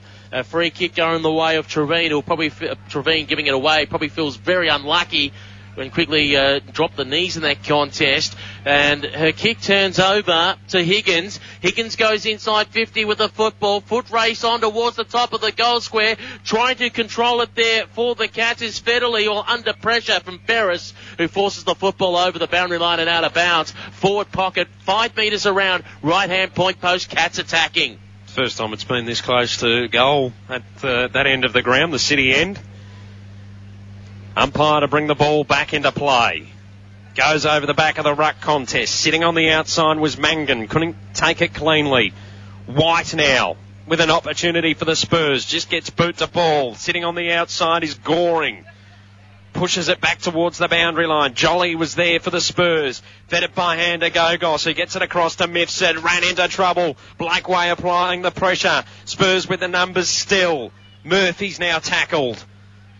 I just can't get a clean possession away, and eventually Bree White sees it over the boundary line and out of play. Out of side, we'll get a throw in. Half forward flank for the Cats. 16 gone, second term. Cats 4 behinds. They lead by 3. The Spurs just the minor score. Back into play. Hall versus Hardiman. Hardiman won it down. And it's all wrapped up with Sarah Jolly, who still managed to squeeze out a hand pass to Gogos, who then immediately got wrapped up. And we'll call for a bounce. And special comments, Matt Marsden. It almost looks like both teams are just looking towards half-time. No team's really setting up structurally to attack. Going in there to win the ruck contest again was Tessari for the Spurs. Just put it straight in towards a traffic jam. Gogos goes again. White there for support. Hand pass fired out, only to be intercepted. T shrugged off the tackle, went for a run. And a T goes inside 50 with the kick. Putting one hand up there for the Spurs. Lister at the back. Manages to work it sideways to Morgan, who ducked, and she was immediately caught. She could be Gioeni gone here. And the umpire blows the whistle and says, I'll call for a ball up. Lucky not to be pinned, the Spurs player. We're about 25 metres out from the Cats' goal. 4 points to 1 point. It's the Cats leading the Spurs, and the Cats are kicking into a 2 or 3 goal breeze in this second term. Flying through the air there, Gamble brought the ball to ground. Opportunity, though, for the Cats, and they can find Cranston. Just went through her hands, trying to dispossess a player there as Maguire. She did well. Cats still have the ball inside their forward 50, but they can't get a clean possession out of this pack, and the umpire has no choice but to call for a ball up. Still inside attacking 50 for Geelong. It's been there for the last 3 or so minutes. Cranston trying to get boot to ball. Lampard coming through the contest. Had to feed the handball backwards. Now a spiralling kick towards the half-back flank on the broadcast side. Cats again with the numbers. They're juggling it, though, close to the boundary line. Coventry keeps it in. The handball bounces awkwardly there for Gunn. Kick back inside attacking 50 for Geelong. Comes off hands. Lampard being held. The umpire calls play on. Spurs through Nicolacci. High ball. Coventry sitting underneath it. Did she take the mark? No. Gogos roving. Kicks it towards centre wing broadcast side. Goes over the top of the contest. And rebounding here will be Teague. Little one over the top. Was a little awkward there for Taylor. Another opportunity for the Spurs. Mifsud. Kick around the body. Goes through the fingers of White. On the deck. In dispute. Gogos goes back in after it for the Spurs. And it's all wrapped up. Centre wing broadcast side. Cats by 3 points approaching half-time here on the GirlsPlayFooty.com match of the day on RSN Carnival Digital Radio. Ball up in the air. Hall wins out the contest versus Tessari, but not going too far. It was coughed up by Birchall, and the Spurs kick it around the corner towards centre wing. Parked underneath it there. Birchall went back to get her own kick, and the umpire says you've been caught for holding the football just before Rebecca Goring could run away with it. Opportunity here for Quickly to run onto it. The ball just got away from her. Awkward bounce. Birchall chases it up. Gets around on the right boot. Dangerous kick in. Board. Danuccio made a contest of it. Hall came charging through. Ball on the ground as Danuccio barrows in again. Caught by Maguire. Umpire blows the whistle and calls for a ball up. Matt Marsden. And with just under a minute to go in the quarter, if you're Hannah Birchall, you don't want to be putting that ball into the corridor. 1 minute left. You've almost done the job. Don't give it to the Spurs late. Ball back underway. And they'll go inside attacking 50 here. The Spurs just through the fingers of Gunn, but was able to trap the ball in. She'll hold things up. 45 out from goal. It's shoveled out the back of the pack. Birchall waiting on the outside. Flicked the handball across to her teammate. High ball towards the wing. Darby got crunched. Quigley trying to feed the handball out to Gamble. Up against the boundary line. Her kick is smothered by a desperate Mithen. sees the ball over the boundary line and out of play right in front of our broadcast position. And as good as a goal, that one. They'll get another one here as the siren sounds for half-time at St Mary's Oval. The Cats 4 behind. The Spurs only able to get the 1- score. There's a bit of action happening down in the Spurs forward 50. A bit of push and shove. It separates now, though. An interesting half of footy. The conditions are wreaking havoc here at St Mary's Oval, but interestingly, no score, able to get an advantage with the wind. No, it's a really weird sort of a game. Usually in these games, you'll either see both teams take advantage of the wind, or at least one, and there's a bit of a difference at halftime. It's very odd to see two teams that are so close on the scoreboard having not taken advantage of that wind. So it's a bit of a crazy game, really. If you're coming down, you might want to see this one, because it's not necessarily for the wrong reasons, but it's pretty intriguing. I think the way to sum it up is whoever makes the most of the opportunity going forward will be the one that wins, because at the moment it hasn't been clean footy, it's been scrappy, there's a lot of numbers around the footy. The one that gets the structure right, the one that's able to go cleanly inside 50, that's the team that's going to win. And they've both shown glimpses, but they both haven't executed. And I think you have to say that Geelong maybe had the better of that half. They had the more scoring shots in the quarter, but Sarah Jolly having a shot almost straight in front for the VU Western Spurs and spraying that across the face. I mean, in a game like this, it could just make all the difference. 4 behind to 1 behind. Geelong leading the VU Western Spurs as the Spurs girls are about to come off the ground down in front of a crowd of around 400 or 500 here at St Mary's Oval in Kardinia Park. The crowd will, of course, continue to build towards that Geelong and Richmond AFL men's match, which will be getting underway soon. The breeze will be with the Cats in the third quarter. The Spurs will come home with it in the final term. And don't you go anywhere, because this game does have a big say on finals football. We talked about the Spurs, if they win, then they got the date with destiny against the Sharks. Geelong, just quickly before I hit the halftime break, have a very interesting scenario. If they hold on and win, not only do they need to beat the Eastern Devils twice in 2 weeks, which may be a probability, but also they need the Spurs to knock off the Sharks next week. So on one hand they want to beat them, the other hand they want them to win. It's an interesting position to be in, and as you say, it's an interesting fixture for Geelong, having to play the Eastern Devils twice in the last 2 games of the season, but it certainly throws up a couple of interesting scenarios heading into the back half of the season, which has been a really competitive one. It is going right down to the wire at this point in time. The top 4's not set. There's still a lot of movement that can play out, even though you'd think now Darebin are probably going to finish on top, and geez, haven't they come on strong. And if Darebin and Diamond Creek finish first and second, and if Melbourne Union, let's say the Sharks, finish fourth, the more things change, the more things stay the same. Same, but different. And I think if you're a coach in this situation, we know obviously they don't want to be talking or thinking about finals, but the game's just been so close, and it's one of those ones that, one magical passage could change the result of it. It's almost hard not to talk about how big this game is. I think it might be now time for a paint peeler. It might be time for a good old-fashioned paint peeler from Debbie Lee in the rings. If not at halftime, at least at three-quarter time, saying, well, do you want to play finals football? Because you're not playing like it. That will be the thing, because there ain't no tomorrow. You're not going to, let's be honest, they're not going to knock off the Falcons in the final round. They need to win this one and then beat the Sharks. So for the Spurs, their test comes in the next 40 minutes. We'll take this opportunity to take a break on RSN Carnival. When we come back, we're going to have Shona McGinnis talk about the VAFA finals that are being played this weekend. It's a 3-point lead to the Cats at halftime. You're listening to Carnival on digital radio, live streaming around the world, and on the RSN smartphone app. See the listening guide at rsn.net.au. It's access all areas to the game of golf. No, I did win, actually. Inside the Ropes talks with the Aussie golfing guns at home and overseas. I just aimed for the back of the green and it actually spun back and saw about big sport. It's all thanks to Golf Australia. That's an extraordinary achievement. Inside the Ropes, every Sunday morning from 6 to 7. Obviously the weekend was a great result. On RSN 927. Some bandit on a handicap of 20 come in. Or catch it streaming live and podcast everywhere at rsn.net.au. The symptoms of ovarian cancer sound like part of every woman's life. Abdominal bloating, abdominal or back pain, appetite loss, changes in toilet habits, unexplained weight gain or loss, indigestion or heartburn, and fatigue. But if these symptoms are unusual for you and they persist, please see your doctor. For more information, visit the Ovarian Cancer Program website at nbocc.org.au. Live across the web, this is the GirlsPlayFooty.com match of the day.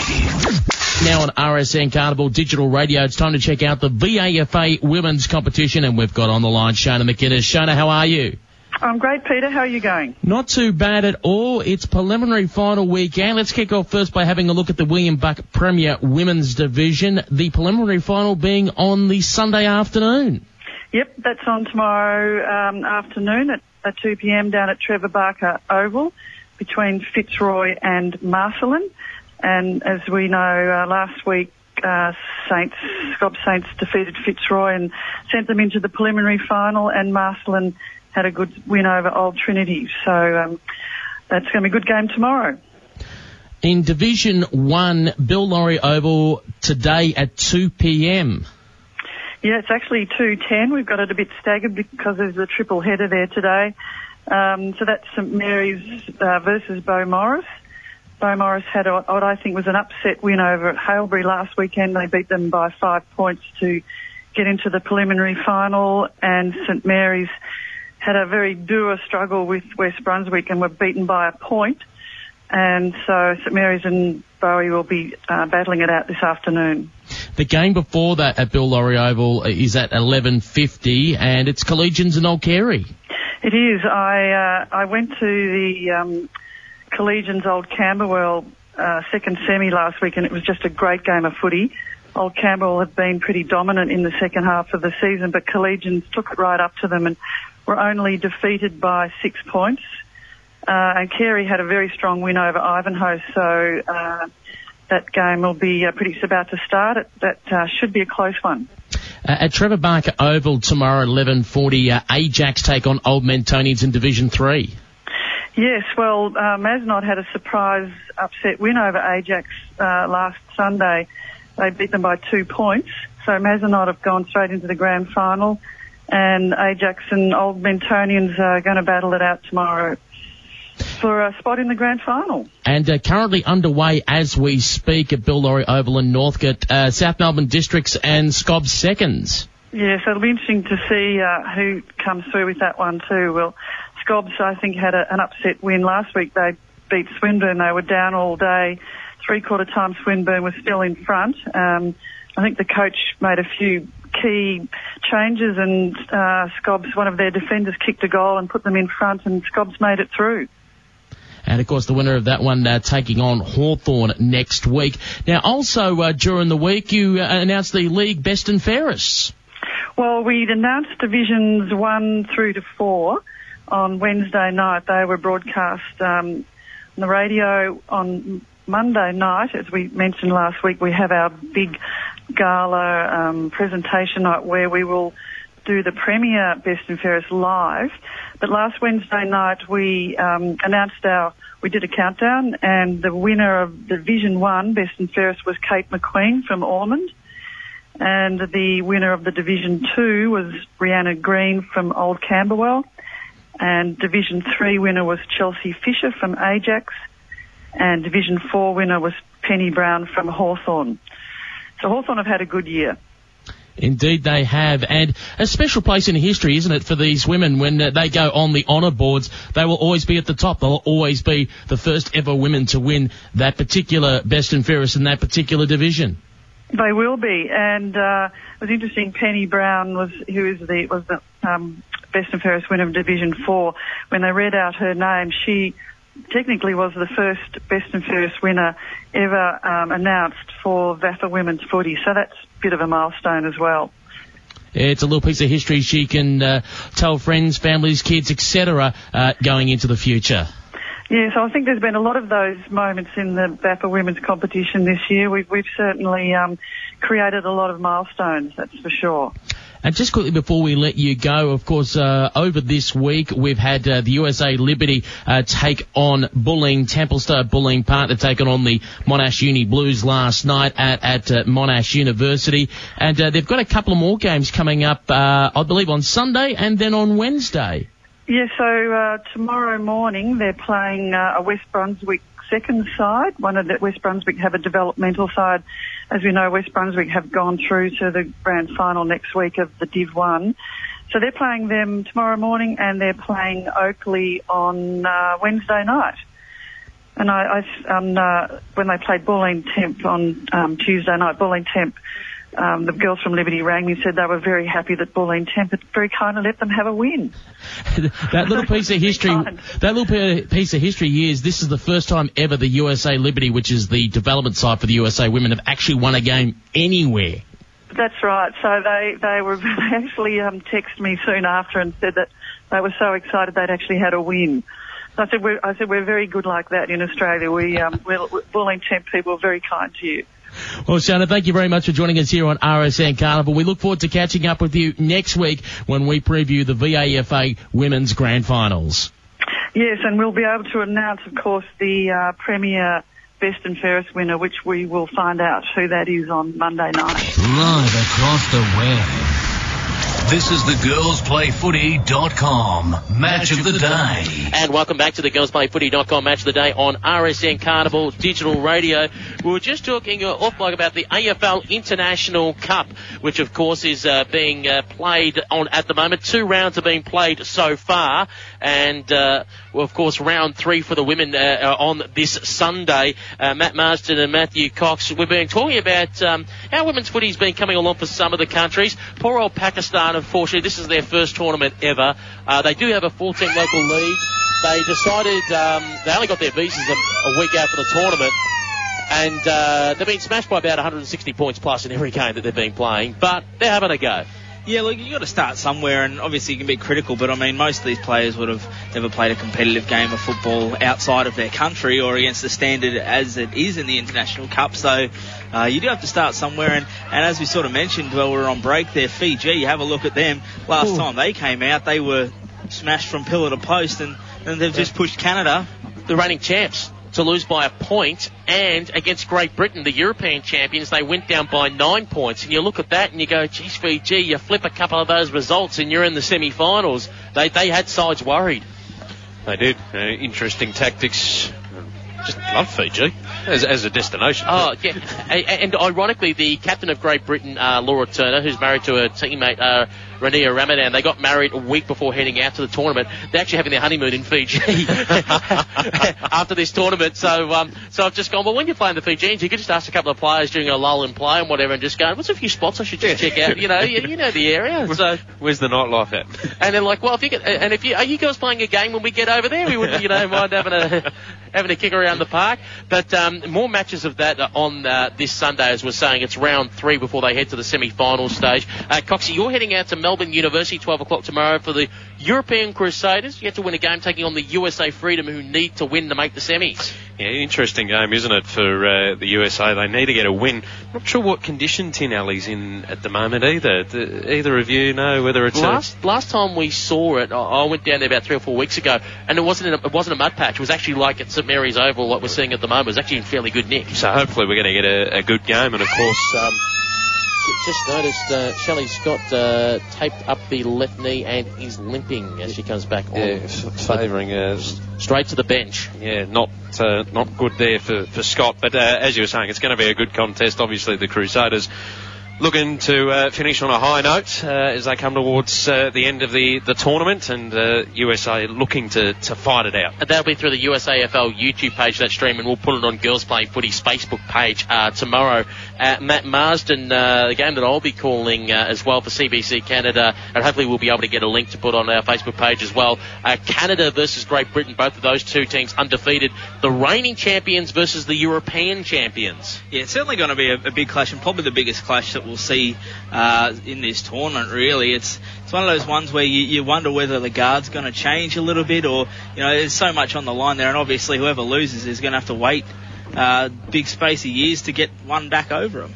Ireland taking on Papua New Guinea. That game's at Hallam Recreation Reserve at 2 p.m. Ireland should win, but don't underestimate the Papua New Guineans who thrashed the European Crusaders by 50-odd points, and then only went down to the US by about 20 points. Yeah, I think they've got a bit of scrap about them, that team. They go at it hard, and they do the little things that you want as a football team. And when you're not playing as together as much, or you haven't got the skills as much, if you can unite as a team, then it just goes a long way, and the PNG have certainly shown that in this tournament. Pakistan, of course, play Fiji in their final game of the round-robin matches. That game being held at Mulgrave Reserve of the Eastern Devils. And I've got to feel sorry for the Pakistanis, because apparently one of them told one of the Canadian players that, please don't hit me. That was a story during the rounds. And if that's the case, look out for the Fijians. They're the hardest tackling side in the competition. Guys, Shelley Scott's just walked back into the room, so her day is done, you would think, for the Spurs. And it's a bit of a disappointment for her, because she was playing quite a good game. Indeed, and let's hope it's nothing serious that keeps her out for the rest of the season. Let's just hope it's just a bit of a knock that keeps her out for just today's game. Just quickly as well, the semi-finals for that will be on Tuesday at Ransford Oval in Royal Park, if you want to get along. And when I say semis, it's what I call the semis for the top four, and the bottom four will also play their respective semi-finals, because what will happen in Coxie, you're calling on Friday at Royal Park, third place down to eighth place. There's a playoff for those positions. Yeah, so slot's still on the line, even though if you're not playing up the top end of the ladder, there's still a bit of pride to be won towards the back end of the week. So at least for those bottom teams, they still get another 2 games in the Carnival as well. The final being held around about, I think it's 4:30 p.m. next Saturday at Etihad Stadium. To get us underway for the third quarter, here's Matthew Cox. Thank you very much, Peter Holden. 4 behind Geelong, 1 behind the Spurs. Yet to get a goal in this game of the Swiss Wellness VFL Women's Competition. Ball at half forward for the Spurs is all wrapped up. The tackle there applied by Ramsey. So we'll get another ball up. Half forward for the Spurs. Hoare comes over the top. Guest roving, flicks the ball by hand across. They're in a bit of trouble. Guest will receive the handball back. In the middle of St Mary's Oval, she goes very short to Mifsud. Outside attacking 50 for the Spurs. High ball. Inside 50. Bounces awkwardly out there for Ward. Chasing after it close to the boundary line on the outer side. It beats all comers. We will get a throw-in. Half forward flank, outer side for the Spurs. Approaching the first minute mark of the third term here at St Mary's Oval. Good crowd gathering around the ground. High throw in. Hardiman won the tap down. Gogos receives it just before the boundary line. The kick inside attacking 50. Davis in a battle was able to shovel the ball out of the contest. White now slaps it into the advantage there of Hardiman. Couldn't take clean possession away. Geelong spilled the beans. Gogos fighting hard. Gets a scrubbing kick out of the pack. Jolly with her head over the footy. Shrugs off the tackle. Another scrubber kick towards the top of the goal square. Doesn't pay off. Mithen feeds the ball by hand, and on the outside, Blakeway gets a high kick towards the wing. Juggling it, not taking it. Danuccio sends it back towards half forward where Goring takes the mark. And feeds off a hand pass to Darby, who feeds off another hand pass coming up the line with a long left kick. This is Darby now, rather, who tries to go for a mark. Danuccio, it was Teasdale going with her, and the umpire's put out a free kick and said Darby will get that. Half forward flank for the Cats. She's under the lighthouse, Simmons Stadium side of the ground. Kate Darby now with the footballers' numbers flooding to their forward 50. Calling for it. A lead not acknowledged at 30 metres out by Boyd. Now goes in the direction where Boyd will go from behind, but the breeze took it and it got away from Lampard. The ball hit the ground. Hardiman watches on, waiting for it to squeeze out. It does. They try to get a hurry little snap away, but waiting back there's Mifsud in the back line, who just slams boot to ball, clears it towards the half-back flank on the broadcast side. Awkward bouncing football tee, trying to be pushed off of it by Frankie. Frankie harassing. In goes Davies. He's caught by Mifsud. Buried into the ground. Gio and he gone. But the umpire says no opportunity, and we'll have a bounce. On the corner of the centre square, broadcast side favouring the Cats. They're 4 behind. The Spurs, just the minus score. 2.5 into the third term. More Lampard sold Candy beautifully. Kicked it to a vacant centre half forward. Ward will be able to run onto it, but she has to stop, prop, wait for players to run forward. The handball given back to Lampard. Lampard 45 goes towards goal for the Spurs. Falls short. in the pocket. Jolly goes to ground. Feeds the ball out by hand. Frankie waiting out the back. Flicks the handball back to Davis. Goes towards the top of the goal square for the Spurs. Gunn trying to push it in front of herself, but she was holding on to her opponent. And the free kick will go the way of the Cats, back pocket out of side. Huge credit to Michaela Ward there. She got the ball on half forward, and instead of just bombing it forward where the Cats would have got the ball back, she stopped, propped, looked for a handball, and they got a deep entry that was almost effective. Looking to go in the Goring direction, got knocked out of her hands. Cranston was lurking nearby as well. Hand pass going in the Hardiman direction, beaten out for the football. Blackway wanted to go in for it, did well. Going in to lay the tackle is Elise Gamble, and the umpire blows the whistle.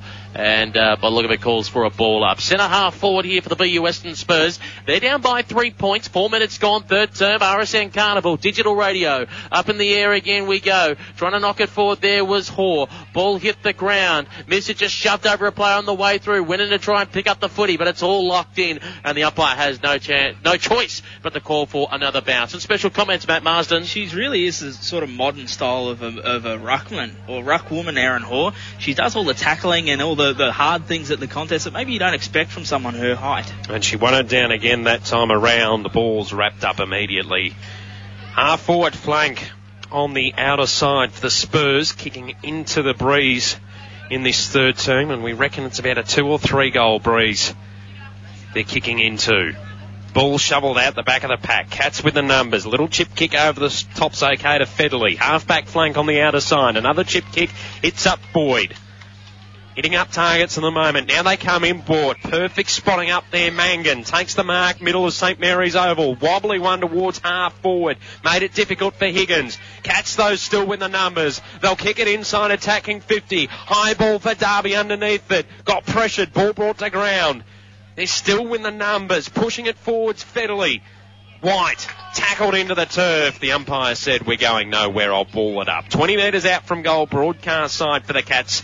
They lead by 3 points, 5.5 into the third term here on RSN Carnival. Very good crowd here at St Mary's Oval. Even a few Richmond supporters have come along to take a look as the ball is thrown up in the air. One out by Boyd in that contest, but the ball went straight to ground. Circling the pack there is Garing. She doesn't go in there, so she's tagged by Denuccio, and the umpire says we'll call for a ball up. Guess who on the bottom of the deck? The one and only Lily Mithen. Fighting in hard again for the pill. Umpire throws the ball up in the air. We go away once more. Adama brought the ball to ground. Trying to go in there is Guest. Denuccio as well. Caught with the football is Garing. Umpire says it's going nowhere. I'll have a quick ball up, thanks, as both rucks put their hands up in the air. Big slap down there by Hawke. Got away from Teasdale, who now finally got the football back courtesy of White. She was caught straight away, and the umpire says, let's have another ball up. 20 metres out from the Cats' goal. So in the first 6 minutes, both sides have had opportunities inside 50. Neither have been able to capitalise. Geelong have to make something of this now, and Boyd's going to have a shot on goal, and she's going to get out first. Maddie Boyd with the first goal here at St Mary's Oval. The Cats move to 1-4-10. Spurs one behind, 6.5 minutes in to the third term here on RSN Carnival. Matt Marsden. You could almost see that one coming. There was a lot of numbers for Geelong on the opposite side of the goal side for the contest. And look, all it required was either a tap or a hand pass back out, and Maddie Boyd was the one that the ball came to, and still had to do some work to get around her defender. And it was a really good kick in the end. As we noted, ranked water for the Spurs today, one of the Hoskings. We can't tell if it's Sarah or Jess because they're twins, so we don't know which one is which. I need to walk around for life with their names tattooed on their heads so you know which one's who. As the ball is thrown up in the air, one down there by Hoare. Mithen tried to go through the pack, got thrown into the ground. Umpire says that's in the bag, a free kick. Lily Mithen gets up immediately, goes for the hurry kick. It works out okay. Now with the footballers, Garing who kicked inside 50. Boyd again, almost pulled it in. Federley just slammed it on the boot, looking for Derby. One bounce away from her, skittled her an opponent. Back to Derby and their goal square.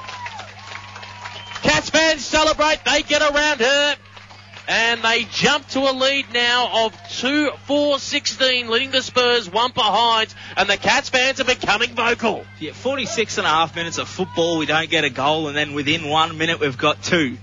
Makes sense of that. Good old footy, don't we love it?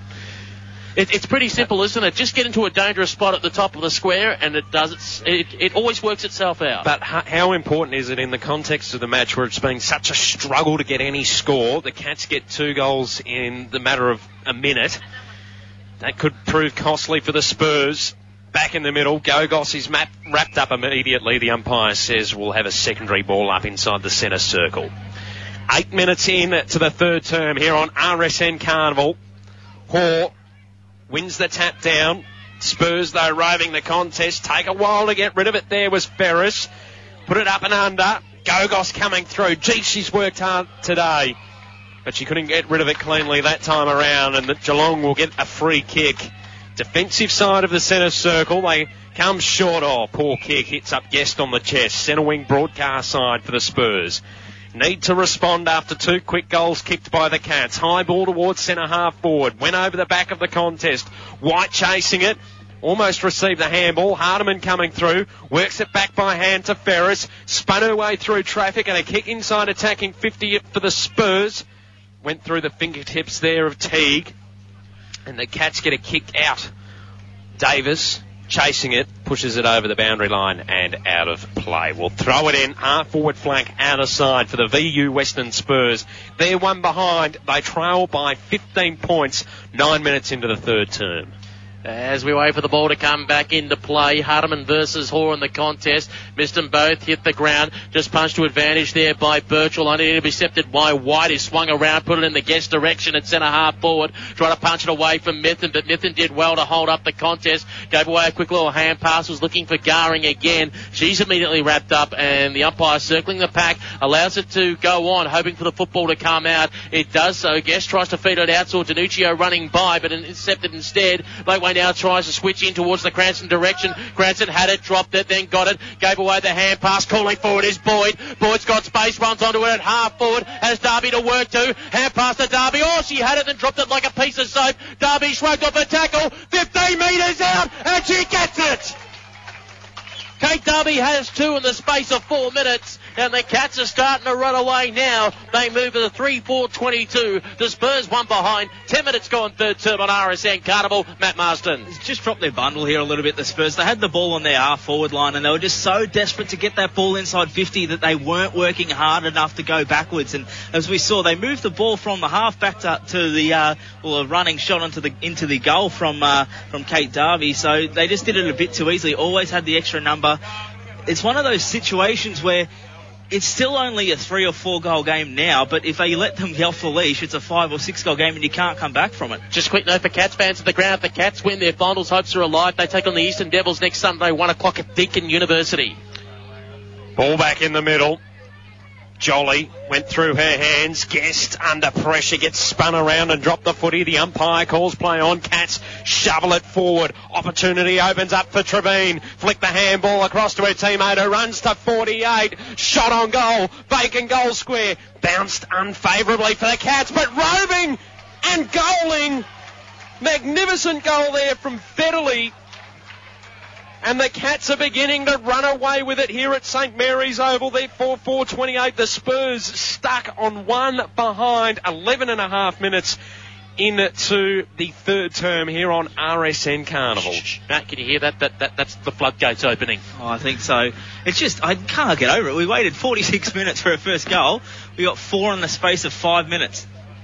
The Cats at the moment, they just have a sniff of finals football. As we said, if they win today, they want the Spurs to beat the Sharks next week, and they want to beat the Devils, who they have in back-to-back games over the next 2 weeks. Could you imagine the Cats on debut getting into the finals series? As the ball is on the deck, Cranston managed to harass Jolly out of the football. Hand pass back. Goring had it, dropped it, had to go back and get it again. Being ridden, it was Woodruff being ridden there by Gunn. Ball managed to squeeze out. Going after it is Maguire, but taken away by White. White went towards the central corridor looking for Ward. Ward went for a big fresh air swipe at the football, missed it completely. Ball hit the deck. Ward went in one more time again. Umpire's blown the whistle and said there was a throw in that contest, and it will be a free kick going the way of the VU Western Spurs, and it's to Bree White, the captain. She has the ball centre of the ground. Trying to settle things down for the Spurs. They trail by 27 points over the halfway point of the third term. The kick from White didn't go to its intended target, and the mark was taken by Williams for the Cats. High ball towards the centre wing on the outer side. There'll be a free kick, and it will go the way of Geelong. So to take it on the outer side, Cats with possession of the footy. Chip kick over the top. It's a risky one looking for Blake Waite. Under all sorts of pressure from the Spurs. Gester flies the clamps. Bree White now trying to get something. Gogos also trying to extract it. She gets wrapped up. The umpire says we're going nowhere and we'll ball it up. Underneath the scoreboard that reads 4-4-28 Geelong. One behind the VU Western Spurs. 13 and a half minutes into the third term on RSN Carnival. Guest tries to go in and get the football. She just tapped it along the ground, missing the feed the land pass out. Now just dancing around there. Blakeway drew the opponent. Now going back and around in a circle. Going in the direction of Woodruff, who did end up doing the shepherding work in that passage of play. Teague, spun out of play beautifully. Go off the hand pass. Hines now moves it out towards the wing, looking for Boyd. He's got space on Gamble here, and Boyd manages to shrug her off. Shrugged off a second, Maddie Boyd. Shrugs off a third. Hand pass, though, intercepted by Hardiman. And then Boyd did the smothering work. She's just go like an Energizer bunny. She's wrapped up, though, by Danuccio. And we'll call for a ball up. That's great work from Boyd. She's beaten 4 then. Well, how good's confidence? She slams through a goal and suddenly she's lifted to another level. She's been good all game, but as you said, Matt, this third term has been outstanding from Maddie Boyd as Cranston applies a great tackle there on Davis. Ball spills out of the contest. Cranston again trying to fight after it. Ball comes out in favour of White. Did she get a push in the back? No, she didn't. Birchall's taken the ground. Mithen now kicks it high towards the half-forward flank. Broadcast side. Ball racing away and over the boundary line and out of play in front of Frankie. We'll have a throw-in. 50 out from goal broadcast side for the Cats with a handy lead at the 15-minute mark of the third term. 4-4-28 plays one behind. The umpire sends it back into play. Tap goes the way of Hines. Jolly applies the tackle and then tries to extract the footy out of the pack. Looping handball backwards. Wasn't paid as a handball. That was Birchall. It was a throw according to the umpire, and the free kick will go the way of Morgan in defensive 50 for the Spurs. Morgan tries to spot up Guest, and that's who takes it. Guest just near our broadcast position in front of the club rooms here at St Mary's Oval. Crowd is built again here to see the Cats up by 27 points. Here's the kick in towards the middle of the ground. Good tap forward by the captain there in Goring. Lampard chases after the football, immediately wraps up her opponent, and the umpire says there's no prior opportunity for Birchall to get it out, so I'll call for a ball up. Special comments, Matt Marsden? Yeah, I think it's gut check time now. If the Cats slam through another one, that's game over, but if the Spurs hold them out, it's still attainable. Hines now managed to get forward to Cranston. Cranston going in the Derby direction over her head. Boy waiting out the back there, trying to harass Gamble out of the football. Oh, it's squeezed out to Derby, directly in front. Bang! And the Cats slam on another. You said it, Matt, and they executed 10 seconds later. 4 minutes remaining in the third term. The Cats 5-4-34 lead a disappointing VU Western Spurs, one behind.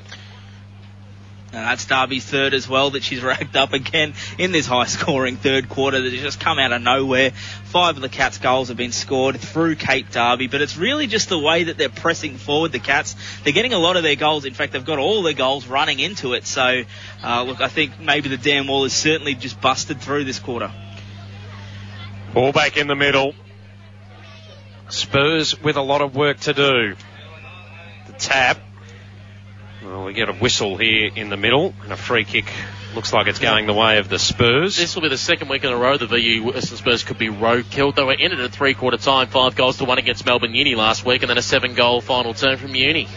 White goes towards the outer half-forward flank, comes off hands, and then pushing it towards the boundary line out there is Teague. And eventually she gets it. We'll have a boundary throw in between centre wing and half-forward, outer side for the Spurs. They trail by 33 points, 3 left on the clock in the third term here at St Mary's Oval in the Kardinia Park precinct. Ball brought back into play. Cranston roving the contest, spins around the kick off target and dribbles over the boundary line and out of play in front of Bree White. He's looking a little frustrated at the moment, guys. I wonder why. They're seeing their finals aspirations slip right before their very eyes as winning it down there, Hines slapped it forward again, went to chase it up. Ward got immediately claimed by Trevine. Going in there as Cranston to try and force some pressure, but the ball moved forward for the Spurs only as far as Guest. Guest tried to kick it off the ground, went back in to try and get it up again. Gogos managing to dispossess Ramsey, but the Cats still with plenty of numbers and plenty of run coming off half back. No, the umpire's blown the whistle for a player that's gone down behind play, and it'll be against Bree White, and it's going the way by the look of it of Hayley Trevine. Will get up feeling a bit worse for wear. 2 minutes remaining in the third term. Cats by 4:34, leading the Spurs, one behind on RSN Carnival. Imagine if they get another goal here, the Cats. Ball at half back. They'll chip it short, and they hit up the captain in Goring. Centre half back for Geelong. She'll flick the handball over the top to Mithen, who comes wide with the kick, and the mark will be taken by Anna Teague. Half back flank on the broadcast side. Kick down along the boundary line. Oh, great courage shown by both players there. The mark is taken by Blakeway. Gamble feeling worse for wear after that one. Tremendous courage from both players. She's holding on to the midsection area. Could be either ribs or something a bit internal. So they've moved it inboard a couple of metres. And the umpire says you're free to take the kick now, Blakeway. Centre wing broadcast side for the Cats. Long ball, inside attacking, 50, point out the back. Well, what a quarter of football she's having, Maddie Boyd. Unopposed, she's called to play on now, has to flick the handball over the top to Higgins, who got caught by Bree White. The umpire calls play on, spills to the deck. In dispute, the umpire is going to come in and say, give it to me, I'll ball it up. 40 out from goal. Do I start writing Maddie Boyd's name on the Rebel Sport voucher, Matt? Oh, look, I think it's...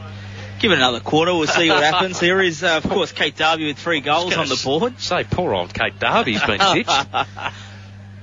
Ball up, 40 metres out from goal for the Cats. Cranston fists it forward. And they've got the numbers again. Higgins puts it at the top of the goal square. It's taken through, though, by Morgan for a minor score. 5-5-35, the Cats. One behind the VU Western Spurs. They've got a big quarter ahead of them as they kick it back into play. They will be kicking with the breeze, though, in the final term. Gogos chasing after it, trying to paddle it along the carpet.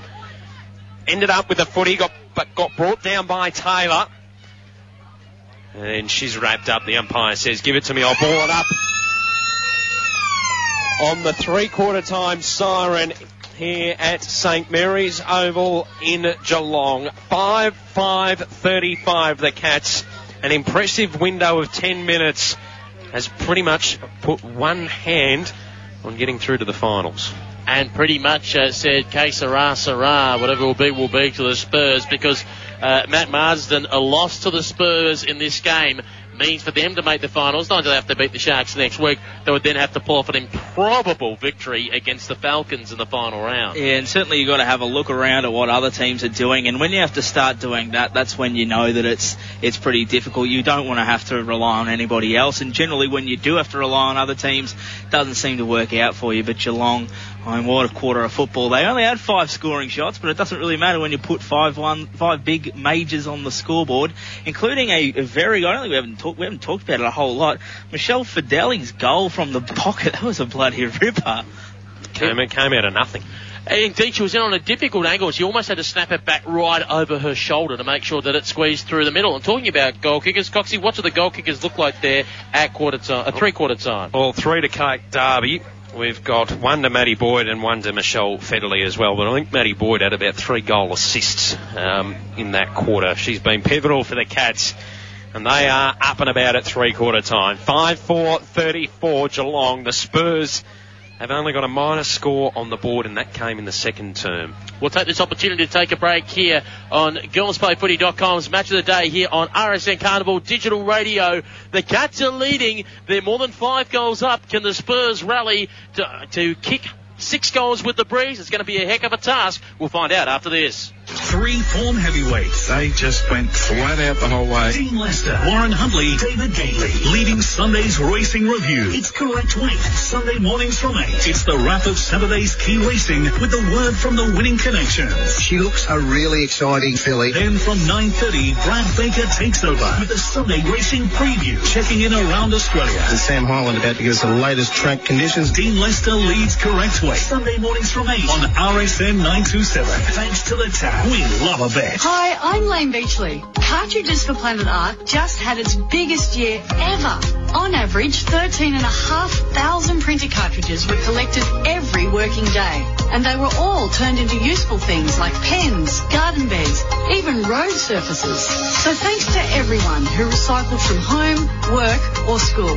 To make the coming year even bigger, check out cartridges.planetark.org. Children Children drown in portable pools every year in Australia. Others are hospitalised because of non-fatal drowning incidents. Young children can easily topple in, and drowning is silent and happens quickly. Royal Lifesaving and consumer affairs agencies across Australia are reminding people to take important safety steps like active supervision of kids in and around portable pools. The question is, can you make it safe? For more information and simple safety tips, visit royallifesaving.com.au/make it safe. One of them is where I shake my head to get my hair out of my eyes. There's another one where I sort of do like a little squeaking in my throat. Tourette's syndrome is a neurological disorder that affects thousands of Australians. It is characterised by involuntary movements and vocal noises called tics. We can't help it, and we're just like you in every other way. So visit tourette's.org.au. Hey guys, I'm Jess. And I'm Lisa from the Veronicas for RAD. Recording artists, actors and athletes against drink driving. What does it mean to be a designated driver? It means you're the friend who's agreed not to drink, not the person who's had the least to drink. It's cool to do and it shows you care about your friends. If you screw up just once, then your life changes forever. Face it, their lives are in your hands. So why don't you and your friends take it in turns to be the designated driver when you go out? You'll make the road safer for all of us. I usually wear white. And I prefer black. But lately, we've been getting into orange. When you're wearing SES orange, you know you're making a difference. And you're learning great new skills. You'd be surprised how good you'll feel in orange. The Victoria State Emergency Service is recruiting volunteers now for a broad range of roles. Visit ses.vic.gov.au or call 1300 842 737 and find out if orange is right for you. Authorised by Victoria State Emergency Service Melbourne. Spoken by Emery's and A. Smallwood. Live across the web. This is the GirlsPlayFooty.com match of the day. Indeed, it is the GirlsPlayFooty.com match of the day on RSN Carnival Digital Radio. Peter Holden, Matthew Cox and Matt Marsden with you at St Mary's Oval in Kardinia Park, where the Cats 5-5-35 lead the Spurs one behind. The Spurs will have the agency of a 2 or 3 goal breach in the final quarter. They didn't use it in the second term. Can they use it to find a way home, Matt Marsden, this final quarter? I've got a feeling we'll be looking at a very handy Cats victory, and the crowd, by jingoes, it's built up. Well, I think we'll know in the first 5 minutes. Certainly we learned the tone of quarters in the first 5 minutes, and if they can put through a couple, I mean, Geelong, it took them 1 minute to put their first 2 on the board, and then it sort of just fell apart. So, you know, maybe if the Spurs get the first couple within 4 or 5 minutes or so, really put some pressure on, maybe we'll have a game. But really looking at the scoreboard, you think the Cats just go about their business, put some numbers behind the footy, and just see this one home. To call the final term here on RSN Carnival Digital Radio on our Swiss Wellness VFL Women's Match of the Day, here is Matthew Cox. Thank you very much, Peter Holden. Players in position for the final term. The Cats with a 34-point lead. 5-5-35 plays one behind the VU Western Spurs with a big hill to climb. Hoare wins the tap down. White chasing after it under pressure from Cranston, who almost ended up with the footy. It's socket along the ground. Gamble coming in, couldn't take clean possession of it. And now we're all wrapped up. Centre wing out of side. Just favouring the Cats, kicking into the breeze. And they're kicking to the city end in this final term. Handball too hot for Cranston, but she tried to follow it up. Might have been held. The umpire calls play on. Ball at half forward now for the Cats. A kick inside, attacking 50. Went past everyone. Maddie Boyd will be first there. Under pressure now from Gamble. The handball's fed backwards to Federley. Federley kicks it around her body. Ball top of the goal square. Spurs with the numbers in defence. The handball, though, went astray. Trapped in. Federley coming through again. Lampard holding up in defence for the Spurs. Gets it across to Ferris. Up and under kick towards half back is intercepted and turned over. Blakeway goes inside, attacking 50 with a booming kick. It hits the behind post. And we will get a boundary throw-in. Forward pocket out of side for the Cats. They lead by 34 points, minute into the final term on RSN Carnival Digital Radio. Wrong end of the ground here for the Spurs as the ball is thrown back into play. Hardiman wins the tap out. Got it to Danuccio, tried to feed it out to White, who is caught and went with a grubber kick along the ground. Darby is immediately caught with a football. Ball hit the deck. Ferris wanted to jump in there as well. Couldn't extract it. Umpire's blown the whistle and called for a ball up. We're inside the forward 50 just for the Cats. with a handy lead at the moment, and the time is their best friend as they're kicking against the breeze. But Ferris comes away with the football for the Spurs, decides to go down the central corridor. Teague parked underneath it, stood her ground and took a mark. The former Geelong Supercats captain of their women's team, she's looking further afield for options. She decides to wind up on the right boot, goes towards the half-forward flank position. Ball hit the ground, Blakeway was to it. She put it inside 50 with a kick, was looking for a teammate, couldn't find one. Teasdale trying to come out of defence. Danucci under pressure, got stripped of the football. Cranston circling through traffic, advantage paid to her, got dispossessed of the football. Half-back flank now for the Spurs. Can they do something with it? Trying to chase after it and laying a tackle there is Madison Lister. But once again, it's won out by the Cats. They go inside 50 with the kick. Boyd is looking around if they can find her. They can't because it's Hardiman that takes it away for the Spurs. She kicks it 50 metres, only to go to her pack. Half-back flank for them, half-forward flank for the Cats. Running around Cranston, wanted to kick inside 50 with a kick. It's Bree White who takes an easy mark. Trying to compose the Spurs. They need to attack and attack quickly. High ball in the Mifsud direction. Davies impacted the contest late. Mifsud able to rove. Handball fed off out wide, but it was to no one in particular. Coventry picks the ball up for the Cats. The handball went astray. Ball centre wing outer side. Mithen now with possession of the footy. Kicks it down along the boundary line and the mark is taken by Trevine. Half forward flank outer side for the Cats. They lead by 34 points. Early stages final term. Ball kicked inside attacking 50. Comes off hands. Bree White got boots a ball, but it's swallowed on half forward once again by Lily Mithen. Mithen looking for some options, chewing up the clock, wants to be pinpoint accurate. She is. Renee Garing had a great game today. Garing, centre half forward, hesitant. Now decides to go with a chip kick inside 50. Over the head there of Cranston. Out the back is Lampard, who's been trying all day. Gave away the hand pass. Long kick by the Spurs towards the middle of the ground, only to be swallowed by Lara Williams. It's just rinse and repeat by the Spurs. They're copying it up in the same spot as Mithen now kicks the football towards half forward. She's pinpoint perfect with the kick. Managing to spot up here, had a Birchall. Birchall goes towards the half forward flank position. Another strong mark taken, this time by Danielle Higgins. Higgins half forward flank, long inside 50 with a kick towards the top of the square. Oh, it's claimed, and guess who? Matty Boyd. I think you can write the name on the gift card now, Pete. Well, this is lining up for a second then. She's just had a fantastic second half. She was good in the first half, as you said, Coxie. She was good, but that third quarter, she had passages of play that just turned the game on its head and, of course, kicked the first goal. And in comes Matty Boyd and pops it straight over the goal umpire's hat. She has 2 for the afternoon, and they move out to 6-5-41 Geelong. VU Western Spurs 1 behind, 15 minutes remaining in the game. 2 kicks set up that passage of play, and they were executed to perfection into the breeze. One from Lily Mithen, and the other, I've forgotten who it was in the Higgins. Forward. Higgins. 2 beautiful drop punts. And I think weighted perfectly. The best on ground might go to either Boyd or Darby. Probably looking at Boyd at this point, but Lily Mithen, she's played almost like an Emma Zilke role for Brisbane Lions. She's always been there in the centre of the ground at the vital moments. Workhorse.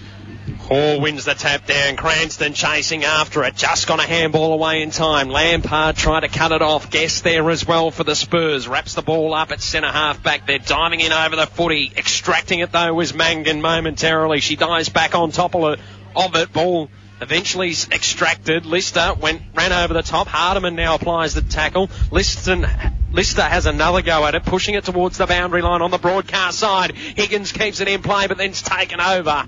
The umpire says it's holding the footy, though, and a free kick will go the way of the Spurs. Up against the fence on the half-back flank broadcast side for the VU Western Spurs. A lot of work to do now. High kick in the Hardiman direction. Did she claim the mark? She does on half-back. So, Caroline Hardiman with the footy. Looking further afield, calling for it to Sari. Goes in that direction. Gunn there as well. Had it momentarily. Worried out of it by Woodruff. Going in there, Higgins can't extract it. Gunn now caught by Taylor. And the umpire blows the whistle and calls for a ball up. Matt Marshall on special comments. Yeah, it doesn't really look like they're too keen on getting a goal, the old Spurs. There's nobody in the forward arc and they're only about 20 metres away from it. They are flat as a pancake at the moment as Gunn is wrapped up by Coventry, and we'll have another ball up right near our broadcast position. Next game we've got on air is St Kilda Sharks VU Western Spurs at Henry Turner Memorial Reserve in Footscray next Sunday. And that game does have a say on who could make the finals and who could miss out. In goes Hardiman. Dispossessed of the football. Catch trying to work it forward. Gamble. Dispossessed. Had to go back in again, Gamble, but it came out to Garing, and Garing put it in the Hines direction if the ball will bounce for her correctly. Jolly got her for company.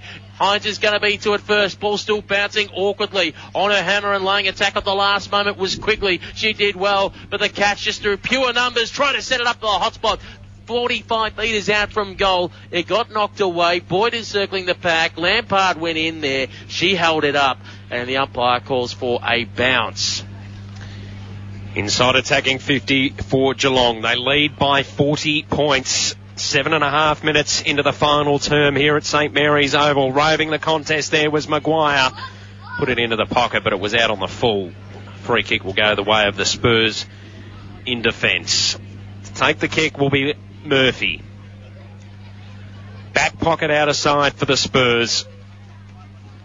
She goes down along that outer boundary. High up and under kick. Went past everyone. Mithen out the back will send the ball back inside attacking 50. Darby comes across and takes the mark. 45-degree angle. About 40 metres out from goal. Kate Darby lining up for her fourth goal of the match. She's making a late play for the BOG. If she puts this one through the big sticks, I think we'd probably put it in the Maddie Boyd camp at the moment. But boy, if this sails through against the breeze. You got scissors to cut it up, Pete? Darby comes in, up and under kick. There's an absolute shocker. Goes in towards the forward pocket, quickly juggling it. Did she take the mark? According to the umpire, she does. Quickly back pocket outer side for the Spurs. They trail by 40 points. They go very short to Teasdale. Didn't go the distance. Now they're in all sorts of trouble. Bouncing ball. Cranston kept it in front of herself. Has support. The handball's fed inboard for the Cats. Ball bobbling around. Tackle Nelly applied there from Mangan. Ball on the ground. Cranston feeding it towards the outside. It's intercepted though by Morgan, who takes a pounce running across her defensive half-back line. Bouncing ball close to the boundary line. Teague keeps it in. Gets tackled, got the handball away in time, and the Cats look to go back inside attacking 50, although they're fumbling. And it's all wrapped up. Attacking side of the centre wing for Geelong. 40 points the margin, 9.5 gone. Final term here on RSN Carnival Digital Radio. Matt, we're talking about an 11-goal turnaround here. They got beaten by, 26 points, the Cats, against the Spurs in Footscray earlier in the season. And they've turned it around to have a 40-point lead here at the moment. Yeah, it's a pretty good summary of of this season so far. There's been some results that we've scratched our heads at. And look, I thought Geelong might win this one, but I certainly didn't think we'd be looking at a lopsided blowout. Courtesy of that marvellous third quarter that they had.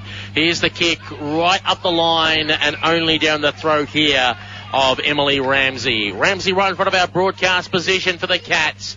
Gets going on the left boot. Bit of a shank of a kick. Flying through the air. Bounced to Chessa Morgan. Hines was there trying to get rid of it. Lister had it. Got it across to Guess, who now worked it back to Gamble. Gamble looking in the direction of finding Mifsud. Mifsud with the football, half-forward flank for the VU Western Spurs. She's 70 metres out from home. Pumps it in long, hoping for Jolly to run onto the football. She's got space here on Woodruff. Jolly still chasing after it. Woodruff has managed to track her down. Jolly right up against the boundary line. Still manages to keep it in play. Does have support there from Nicolacci, but it's all wrapped up, and the umpire says we'll call for a bounce. 2 metres around from the left-hand point post. 40-point lead to the Cats. First inside 50 this term for the Spurs. Coming at the 10.5-minute mark. They're kicking with the breeze in this final quarter. Tap goes the way of the Cats, and it was Hines. Ball's pushed over the boundary line and out of play. Forward pocket outer side for the Spurs. Only got the one behind on the scoreboard at the moment. Be a disappointing result if that's all they come away with.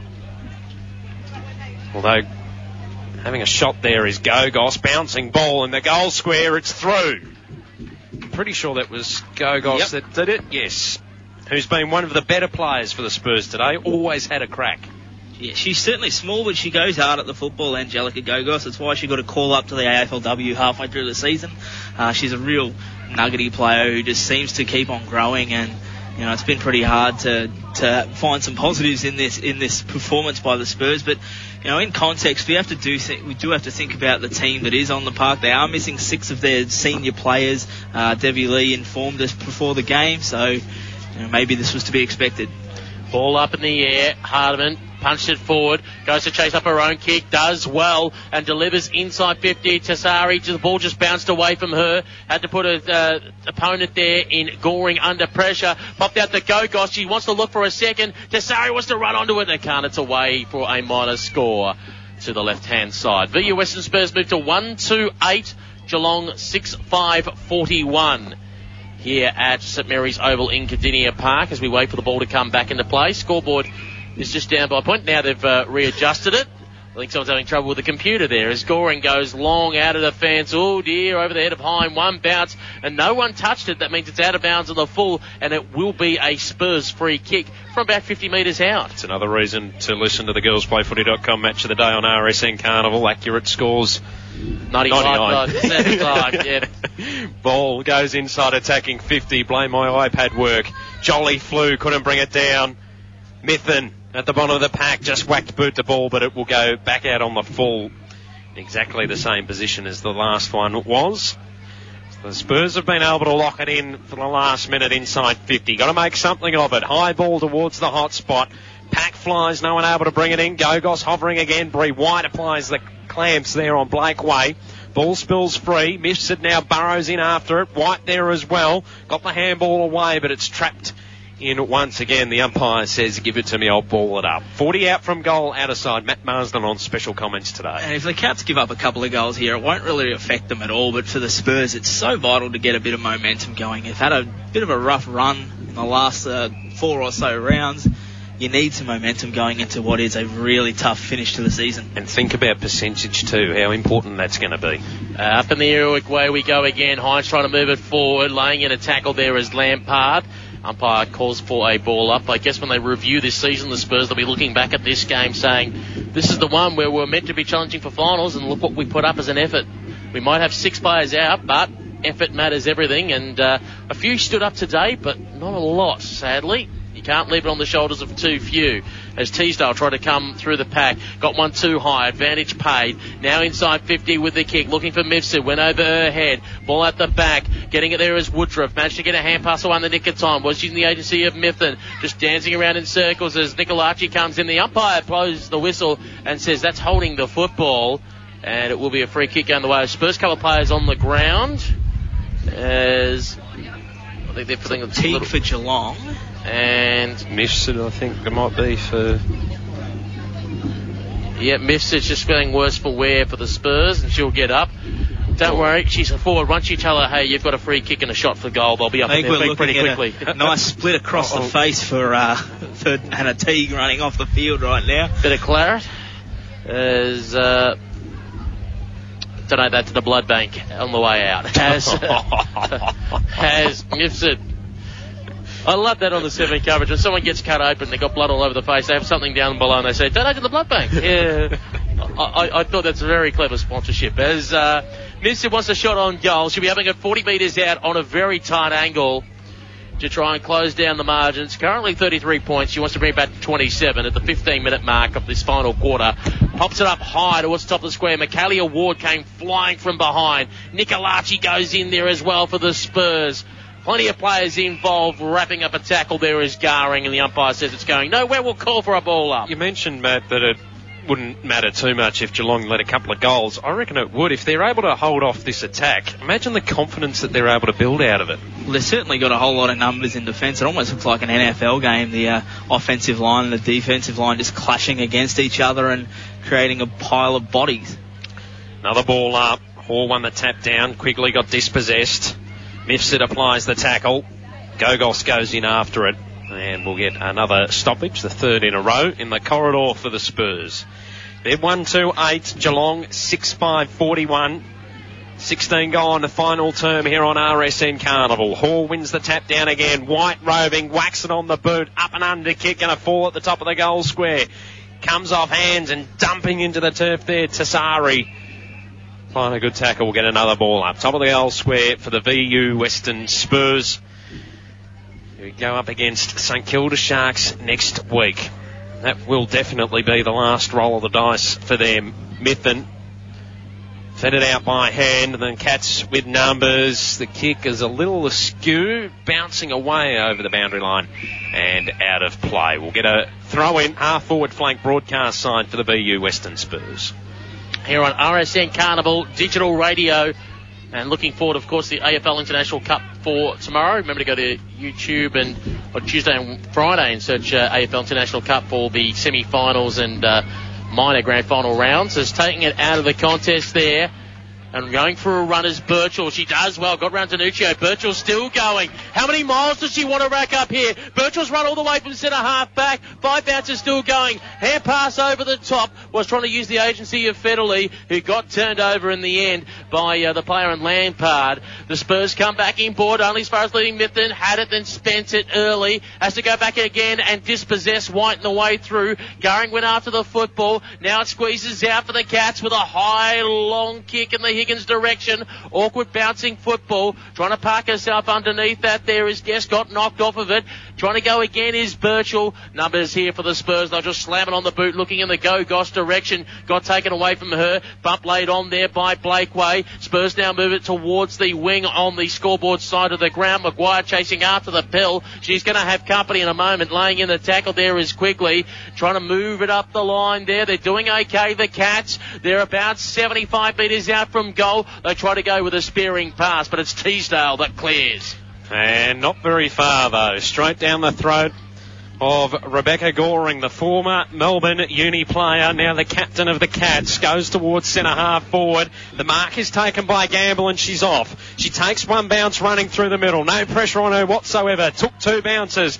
Now a high ball in the Mifsud direction through her fingers. Mithun out the back. Her handball smothered. Opportunity now for Frankie. Goes inside attacking 50 with the kick. Nicolacci runs onto it but sprays the shot.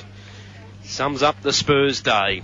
1-3-9 the VU Western Spurs. 6-5-41 the Cats, approaching the 19-minute mark of the final term. Yeah, just desperation in that kick. She probably could have steadied and maybe even run into goal if she put on the afterburners. So, it's unfortunate. That's, you look at the scoreboard, missing that one, and of course the jolly miss in the second quarter could have been a whole lot closer. And the Spurs could have had ascendancy early. And it's with Maddie Boyd with a minute to go at the half-back flank on the Simmons Stadium side of the ground. Pumps it long and high up the line, and good mark taken there by Cranston. Cranston gets going quickly, puts it to their advantage as Davies is trying to lay a tackle. Now going across to Fedley, has the football, takes a bounce. She's run inside 50, takes 2 bounces. She went without the football. Spent it too early. Wants to go back and chase it up. The umpire says the Spurs player got dealt with unfairly. She didn't have the football, so she'll have a free kick. And a 50-metre penalty? Yep, umpire's paying 25. Or 25. That'll probably take us to the end of the game, you'd think. 15 seconds left on the clock.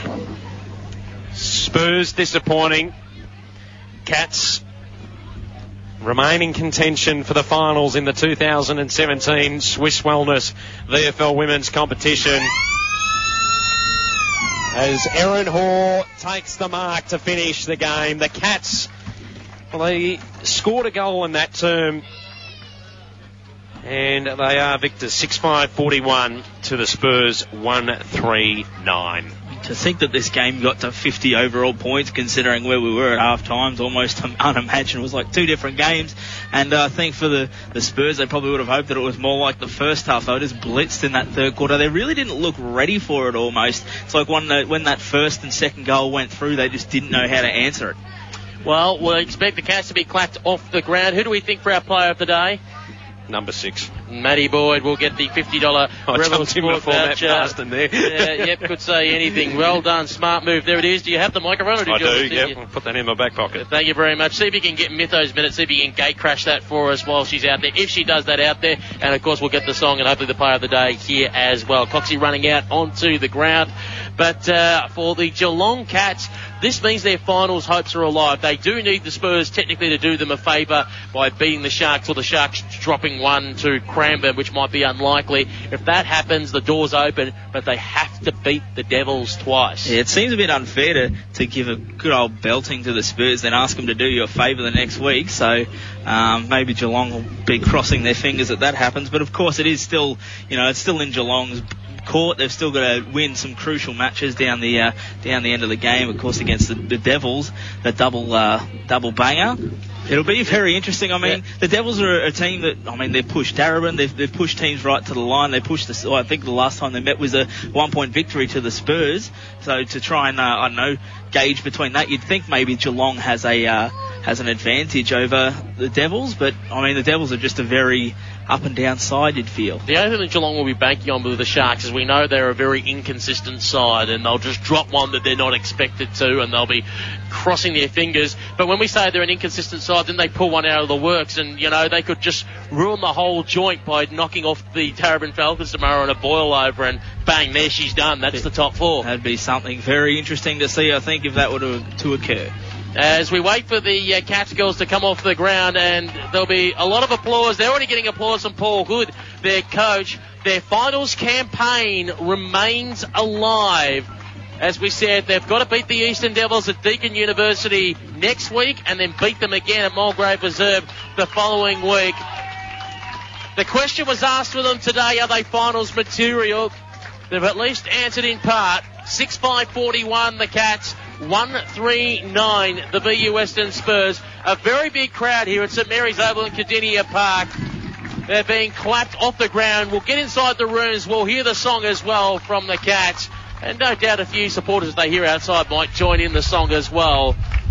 But for them, I think that's their 7th win of the season. That's coming a long way from when there were North Geelong, some of those players, and only the one win last year. And for them to be in this situation, what a credit to the whole Cats organisation. Well, I think if you said to Geelong that at worst that they could do his 7-7 record, they'd bite your hand off, wouldn't they? Yeah, absolutely. But as they go inside the rooms now, we're going to hear the famous lyrics of We Are Geelong, and then hopefully we'll get our player of the day as well. Matthew Cox got the songs. Here's the song.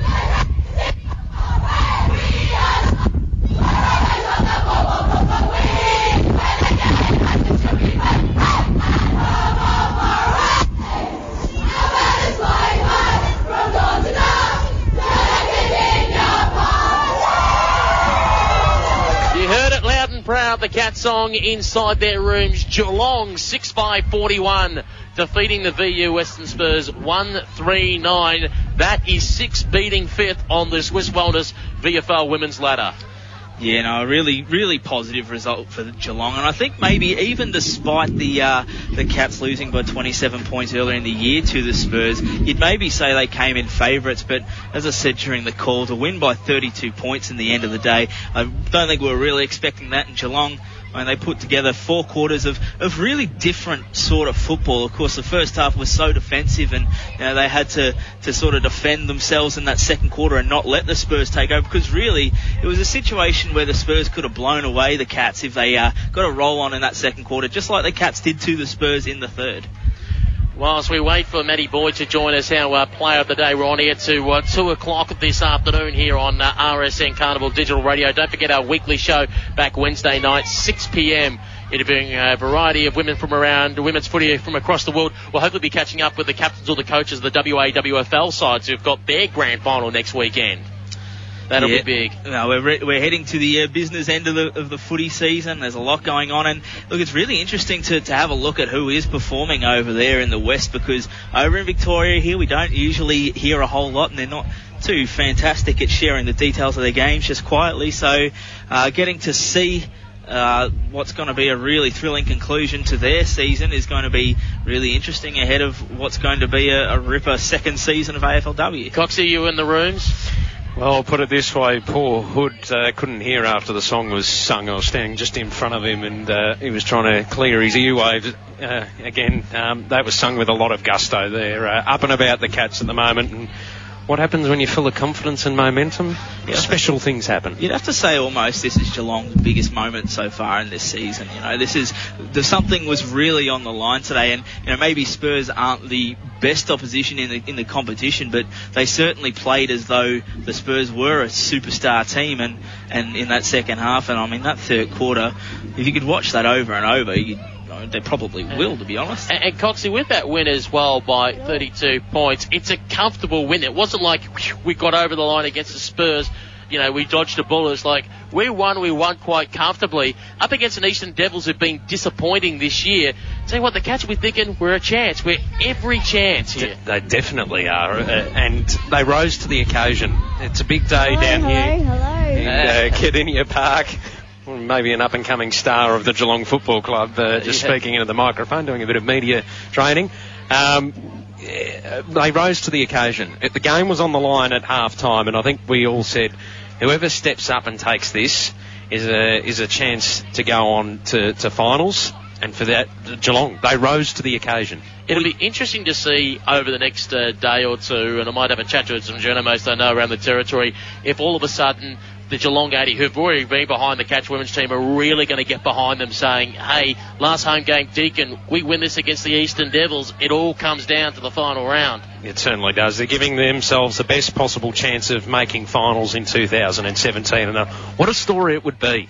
Written off prior to the start of the season. No one expected this from Geelong. Well, I tipped Seaford in round 2 against Geelong. I'm one of those that I looked at and I thought, Geelong might be maybe 8th, might improve a bit. And I thought, Seaford are going to be the risers. They've been the team that's been troubling sides. And the complete opposites having Geelong have just now challenging for finals. Seaford, unfortunately, the basket case this year. I think the best way to sum it up was that we probably thought Geelong would have been on par with Box Hill. Yeah. They're a mile in front. They are a mile in front, not on field and off field. Geelong, Box Hill are doing okay, probably a little bit better than where we thought they were at, but certainly Geelong have exceeded all expectations. If you told me Geelong would win 4 games of the year, I'd say, yeah, that's a possibility, cleaning up some of the bottom sides, but to be 7th, to have 7 wins for the year and just go, and if things go well, even if they just fall short of the finals due to what other results are, if they claimed 9 wins for the year, they'd walk away from that going, we're pretty damn happy. And as well, to be now, at this point, after the Sharks game, probably tomorrow, to be 1 win outside the top 4, they'll be looking at the AFL as making a decision on the AFLW licence saying, come on, look what we've done here. Come on, have a look. Keep in mind that date of the AFLW licence is August 29, just after the finish of the regular season. If the Cats have got a 9-5 record at the end of that, you can't look at them and turn them down. I mean, you have a look at this club now in the way that they've really worked all the 3 teams together, and I mean, social media marketing team, they've fully backed this side. There's no way you can turn down Geelong. There would be a fair dinkum riot down Moorabool Street if Geelong were denied the licence. They're embedded in the community. Yeah. They are embedded in the community. They've done everything. They've ticked every box that's been asked of them. And as much as it's still going to be difficult and they need things to go their way, if they were to make the finals, if they got there, and they were hosting, because the league can make a decision on who hosts finals, and I would suspect if you were AFL Victoria, who probably wants to have matches line up with the VFL Men's Finals series, but you would try to every way possible if Geelong made the finals, saying, how about you host the third place side? Let's maybe hold it under lights on a Friday or Saturday night. Let's really build an occasion around it. So, we're going to, but if Lily Mithen's around for Mythos Minute, we'll jump in on that if she's interviewing anyone, that or Muddy Boyd. I'll let Coxie go away and we'll jump on in when that's happening. This is a little special treat that we're having here on Girls Play Footy while we're waiting for Maddie Boyd. Mythos Minute is going to be happening in the rooms. They're going to be filming that, which they do for the Geelong Twitter account, but we're also going to have a little listen in here on Girls Play Footy about what Mythos got to say with her unique way of interviewing after the games. And just quietly, as well, obviously we know she's got a famous dad, but through the genes she's got that media talent in her. You just got a feeling there's a future Channel 7 special comments person. Once she's finished. Here we go. Here's Mythos Minute. We're live. Okay, we're having a few tech issues, but most importantly is that it's on Twitter. This is Mythos Minute live as we speak at this very moment. Oh, no. I'm really sorry. I hope everybody listening enjoyed the game and not so much enjoying Mythos Minute, but we will improve this once Mel's got the camera ready. Take 3. Ladies and gentlemen, has been planned. Round 11. Thank you.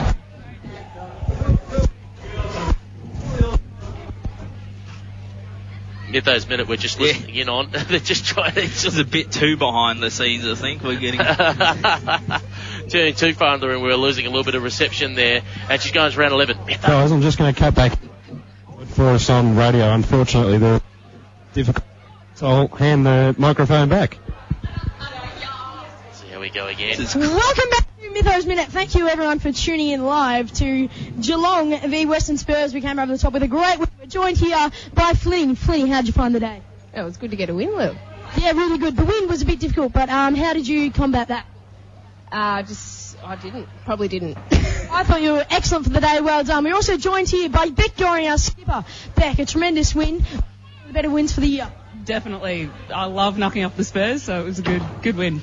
Excellent. And your own performance, were you happy with that? Yeah, pretty happy. Always room to improve. We're running out of time, Mytho. I'm going to throw back to you. Thanks, I appreciate that.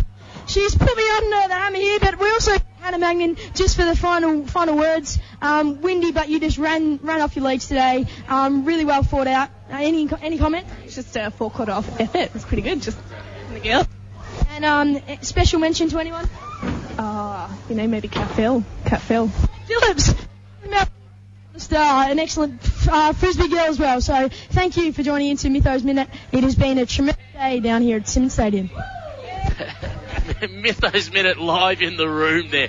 Fantastic there for round 12 of the that's the Swiss biggest Wellness scoop of the year so far for us, I'd say. VFL Words competition. She might come to us looking for a contract. We've got nothing to give, just quietly, Mytho, but that is a superb effort. And if they don't make the finals, maybe we could try and tap her on the shoulder saying, would you mind doing special comments? Not that you weren't great today, Matt Marsden, as well, should I say. Look, I think I'd gladly step aside for Mytho. I think she's a little bit more entertaining than I. Joining us on the microphone at the moment, our player of the day, kicking 2 goals for the Geelong Cats, the new GWS recruit in Maddie Boyd. Maddie, what a third quarter, 5 goals from the girls, and boy, the crowd got involved. Oh, no, it's so good to have a crowd here. We just knew that we had to capitalise in that third quarter and kick some goals.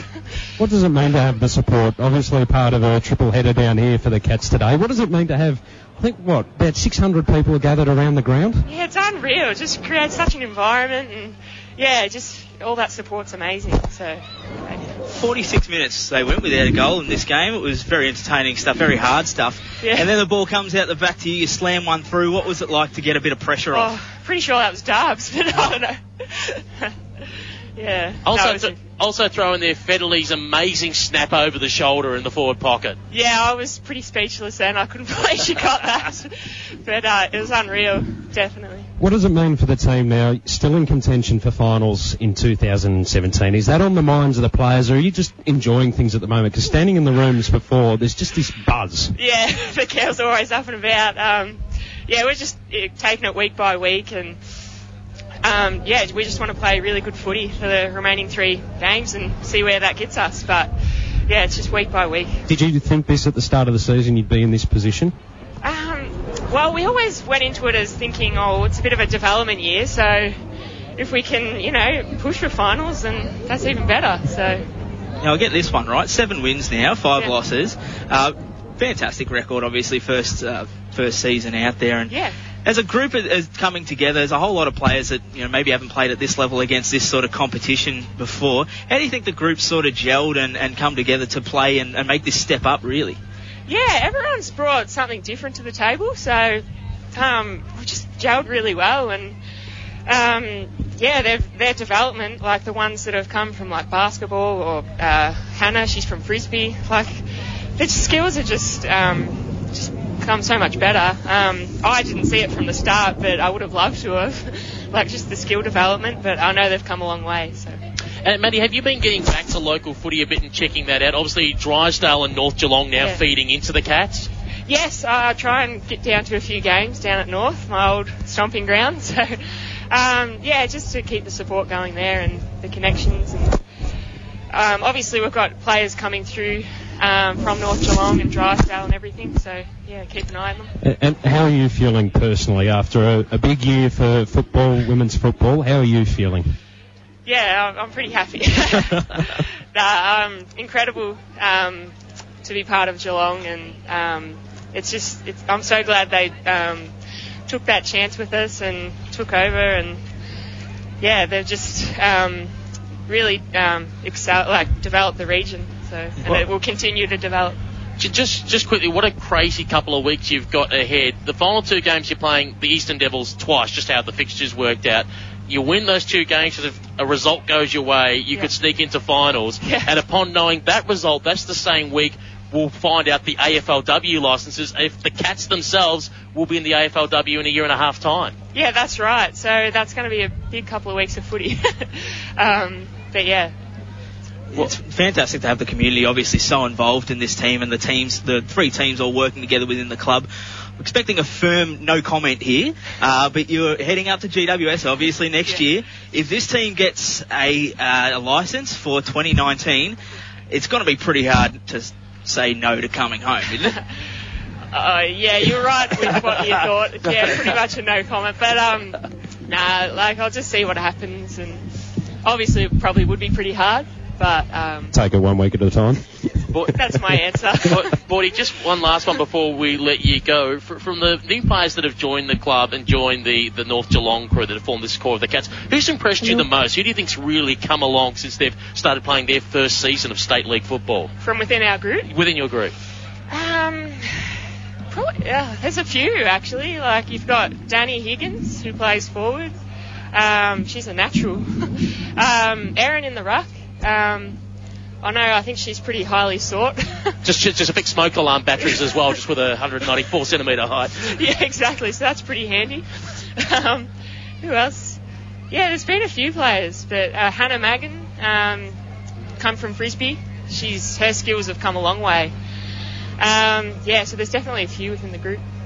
Well, Maddie, congratulations for being our player of the day here on RSN Carnival. You get the $50 Rebel Sport voucher. Congratulations. I'll let you do your warm downs and everything like that. And then sneak across the road and see that. I think it's Geelong Richmond. I think there's another game on at the moment here. Yeah, I'll be heading for that. Good on you, Maddie. Maddie Boyd, our player of the day here on RSN Carnival, digital radio. Fantastic effort kicking 2 goals today. Thanks, Maddie. Thank you.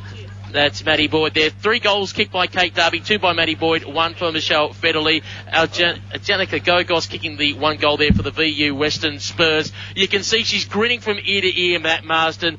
They are excited for what not only was an important win, but a win in front of a great community supporting. Just before Matt talks to you, want me to get this press conference going on to our left with Paul Hood? Yeah, I'll see if you can jump in on that. So Coxie just running in there to see if we can listen to the coach, Paul Hood, of the Geelong Cats talking to the press. Let's see if we can have a listen in now. With a bit of precision, but you need to be brave to try and pull it off in a game, and we asked the girls to be adventurous today with the way they moved the ball, and to see it click like that for that 15-minute period was fantastic. So who pleased you most? Lots of them. I've got lots of favourite children today. But, in different periods of the game, different players dominated. Lily Mithen was probably an outstanding 4-quarter contributor, and Maddie Boyd as well, the way she just gave us the target and competed so hard. It was great to see Kate get on the end of a few as well. But we had a lot of contributors, which is great. Rochelle Cranston again doing her thing, and all the girls that rolled through the midfield had a big effect. So it's terrific. One of the girls came off cramping asking pickle juice. Is that a norm now? Yeah, I think so. I think they've embraced the pickles. It was a pretty hard sell initially, but I think they're gone industry-wide now. So it's interesting the way the game's changed, hasn't it? Play finals this year? If things fall our way, it's possible. We just have to win our last 2 games and see what happens there. So we'll win next week and then worry about the week after. But I think we'd need some other teams to suffer some heavy defeats. So really we're just working on each week as it comes. How do you shape up next week? Pretty good, I think. We'll have the chance maybe to bring a few players back, which will be exciting, but we're looking forward to getting back out to Deakin Uni and playing on the big, really testing ourselves with our ability to carry the ball. Looking forward to it. Is it a thing, different grounds, or would you rather have one home ground and play at the same ground all year? It can work either way. So if you just play at the ground and you've only got the one style of play, that can be difficult. So for us, while we're still developing and different shapes and sizes and different venues. I think it's a good thing while we learn. The more exposure we get to different conditions, the better we can be. And a real festival of footy down here today, lots of young girls. It's pretty exciting, isn't it? And see all the young girls making the guard of honour for our team after half time was pretty good. And this really prominent position to play a game of footy before all the AFLs turn up. It's a credit to the club and Western Spurs for agreeing to play down here.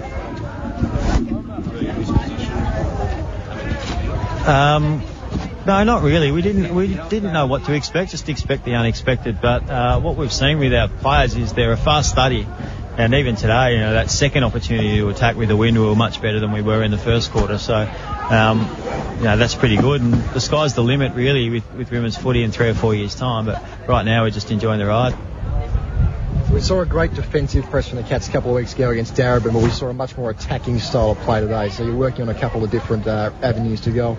Yeah, we did try and get a little bit more precise and adventurous with that attack, but still really proud of our defence too, to only give up 1 goal. On a day like today, it's really pleasing. Our defenders work so hard and our midfielders work hard to support the defence. So we haven't left that away, but a really good defence has translated in a good attack today, which has been nice. Obvious strengths today, I thought, were your tools. So Kate Darby and Maddie Boyd. Darby down in the forward line, Boyd virtually all over the ground. They were really crucial. Yeah, absolutely. The girls, one, to just give a great contest is fantastic, and for the running players to know where the ball's going to go and have it stay in the area. But then for Kate and Maddie to pluck a few big marks and finish their work was great, and well supported by Erin Hoare, of course, around the ground and in the ruck, and a great job done by Anna Teague down back as well. So. All right, no worries, guys. Thank you very much. That's Paul Hood there, the coach of the Geelong Cats. Victorious today, 6-5-41 over the BU Western Spurs, 139. Almost time for us to wrap up here on RSN Digital Radio. Coming back to the booth, of course, is our new roaming BT in Matt Marsden, Matthew Cox, who just grabbed the microphone and said, I'm just going to jump in on Callum O'Connor, let him do the work, and I'll get the questions. Thank you very much. I snuck one in. I pushed him out of the way to get it in. You let him do all the heavy lifting. I mean, we got Callum here. I mean, what's going on? He's gate crashing your show here. Girls Play Footy does have trumps over a freelance like me. I can't complain. No, mate. You put us all out of business. So, carry on. Great work as always. And it's just great to see, just quickly before I let you go, you don't see with any of the other VFLW coaches, even though a few of them do get asked questions, but to have 3 or 4 journos surrounding and having essentially a mini press conference for Paul Hood. Unforeseen. Got to say, normally we just take our turns and wait to get our own shot. But yeah, for Hoodie to handle 3 of us at the same time, but it's good. I mean, Geelong are fantastic at trying to replicate the AFL sort of vibe around their VFLW matches. They've got a fantastic cheer squad who follows into every game. They had a really good crowd today, especially with the match being a curtain raiser of some sort to the AFL match against Richmond. So yes, they're certainly ticking all the boxes. As you know, Peter, Geelong very keen on having a women's licence and getting themselves in a good position for it. And just quickly, they need tomorrow the Sharks to do them a favour and lose to the Falcons to keep them alive. If I had to be a gambling man, I would pick the Falcons to win. But, yes, it's only their run home. I wouldn't write them off against the Devils. I think they'd almost be a very good chance. They only have the momentum, if not the history behind them. It should be very interesting. Callum, thank you very much for joining us, mate. We'll let you go, and you can clip that bloke behind the ear for great cash in your press conference. Now he's bringing intelligence to the broadcast too. Fair income. You're putting us all out of the gig. That will be the last time we're joining us. The Callum O'Connor Show will be back next week. We, of course... Now he puts the sunnies on. He's just asked me for an autograph as well. Just going, who should I make it out to, dear Coxie? Thanks very much. Oh, dear. Time to wrap up things here before it quickly becomes a farce. It is 2 o'clock. Matt Marsden, thank you very much for joining us as well. Great work as always on GirlsPlayFooty.com. Great articles this week about the AFLW schedule and, of course, about marriage equality and about supporting those players. Thank you very much for your time. Thank you, Peter, and plenty more of that to come on Girls Play Footy as we start to ramp up again ahead of the new AFLW season. And we look at the draft and the players who are over the age of 18. Hello, Fox. They're going to hate me. I'll never get a gig there because of that. Coxie, but Anna's lovely to deal with. Anna Harrington, you're a legend. Coxie, thank you very much for your time as well and for being roaming BT today. Yeah, and I'll be calling with the American BT tomorrow, so just... I've got BT covered, haven't I? Go youtube.com/USAFL. You've got 2 games, 10 o'clock West Brunswick and the USA Liberty, which is their seconds, and their first USA Freedom versus European Crusaders at at 12. Yeah, we're going to need the police escort to get us from West Brunswick down to Tin Alley, but we should be right. And looking forward to it. And I'll be at Diamond Creek tomorrow calling the Great Britain Swans in Canada. Just quickly, what was the Brian Barish quote that's got him all over garlic the milkshake. Stronger than a garlic milkshake. I am not having one of them tomorrow. And no, he'll have plenty. Like, if he hit the ball, kick like a wounded duck, he'll just be wheeling them all out. While he's out there, he's using the full repertoire. I'm Peter Holton. Thank you very much for joining us here. We'll be back again next Sunday, 1 o'clock, to bring you the Spurs versus St Kilda Sharks at Henry Turner Reserve in Footscray. Today it was the Cats, 6-5-41, defeating the Spurs 139. Bye for now. You're listening to Carnival on digital radio, live streaming around the world, and on the RSN smartphone app. See the listening guide at rsn.net.au. It's access all areas to the game of golf. No, I did win, actually. Inside the Ropes talks with the Aussie golfing guns at home and overseas. I just aimed for the back of the green and it actually spun back and saw about 6 foot. It's all thanks to Golf Australia. That's an extraordinary achievement. Inside the Ropes, every Sunday morning from 6 to 7. Obviously, the weekend was a great result. On RSN 927. Some bandit on a handicap of 20 come in. Or catch it streaming live and podcast everywhere at rsn.net.au. 3 form heavyweights. They just went flat out the whole way. Dean Lester, Warren Huntley, David Gately, leading Sunday's racing review. It's Correct Weight, Sunday mornings from 8. It's the wrap of Saturday's key racing with the word from the winning connections. She looks a really exciting filly. Then from 9:30, Brad Baker takes over with the Sunday racing preview, checking in around Australia. And Sam Hyland about to give us the latest track conditions. Dean Lester leads Correct Weight, Sunday mornings from 8 on RSN 927. Thanks to the TAB. We love a bet.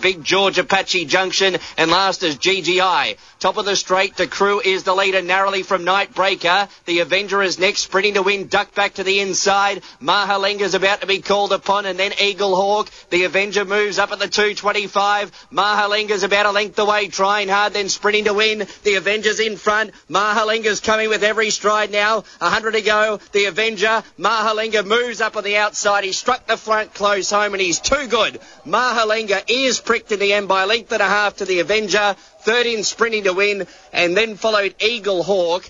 Next one to clock in, Nothing Too Hard, then to Crew. Behind those, Apache Junction, Nightbreaker, GGI, and Big George, Georgie Porgy, was the last one home. Number 7, the winner, Mahalunga, pays $1.70, 104 for Kobe Jennings. 2 second, the Avenger, $2.20. And a photo for third, about to move in at the Gold Coast for race number 4, where the favourite is number 8, Mark My Word, at $3. Updating race 4 at Coleraine, 1 Colonel Jessup at 19. 2 is Diademo at 21.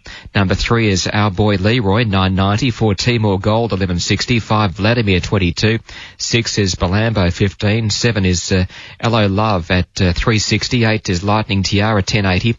9 Miss Sadie, $13. 10 Patronus, $7.10. 11 Southern Strategy, $8.80. And 12 Under Our Spell is $12. Hello Love, the favourite, $3.60 at Coleraine. Moving in at the Gold Coast, and placings official at Newcastle, 7, 2, 1 and 9. Flemington, the opening call for race number 5.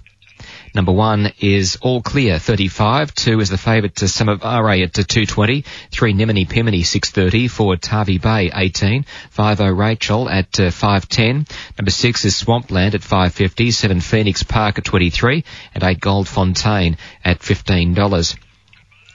Newcastle 7, Mahalanga pays $1.70, 104. Second to 2, the Avenger, $2.20. 1 Sprinting to Win, $1.40. And fourth to 9, Eagle Hawk. The Quinella, $5.10. Exacta, $8.40. Trifecta, $26.60. First 4, $121.30. Running double on 4 and 7, $6.10. Early quaddie, 6, 3, 4, 7, $64.10. Old Macto has lots of trucks. Call him up, Macto. Here a car, there a tow, anywhere a Macto. Call 1300 Macto, 1300 622 5869. Getting close to starting out the Gold Coast for race number 4. Mark My Word locally. In a fortnight's time, we've got a standalone Metro meeting here on the 26th of August. Doomwood will get a rest that day, and it'll be Metro racing here a fortnight today. Now, Regal, who was first to go round to the gates, will be last to be loaded, and just let me count 1, 2, 3, 4 attendants there. It is another guy coming over to help. It's halfway in, Regal, but no, it forces the way back again. So the others are all positioned. Delay with correct weight of Flemington, right of the 4th place getter Ben Allen on Lucky Paddy, looking at the patrol film. Trained by Mel Eagleston. He doesn't want to go in, Regal. Just at the moment. Kilcoy have a tab meeting this coming Saturday. It's joint trotting and gallops on the grass there. Look forward to that one. The Vietnam Veterans Day at Kilcoy this coming Saturday. Noms closed Monday morning.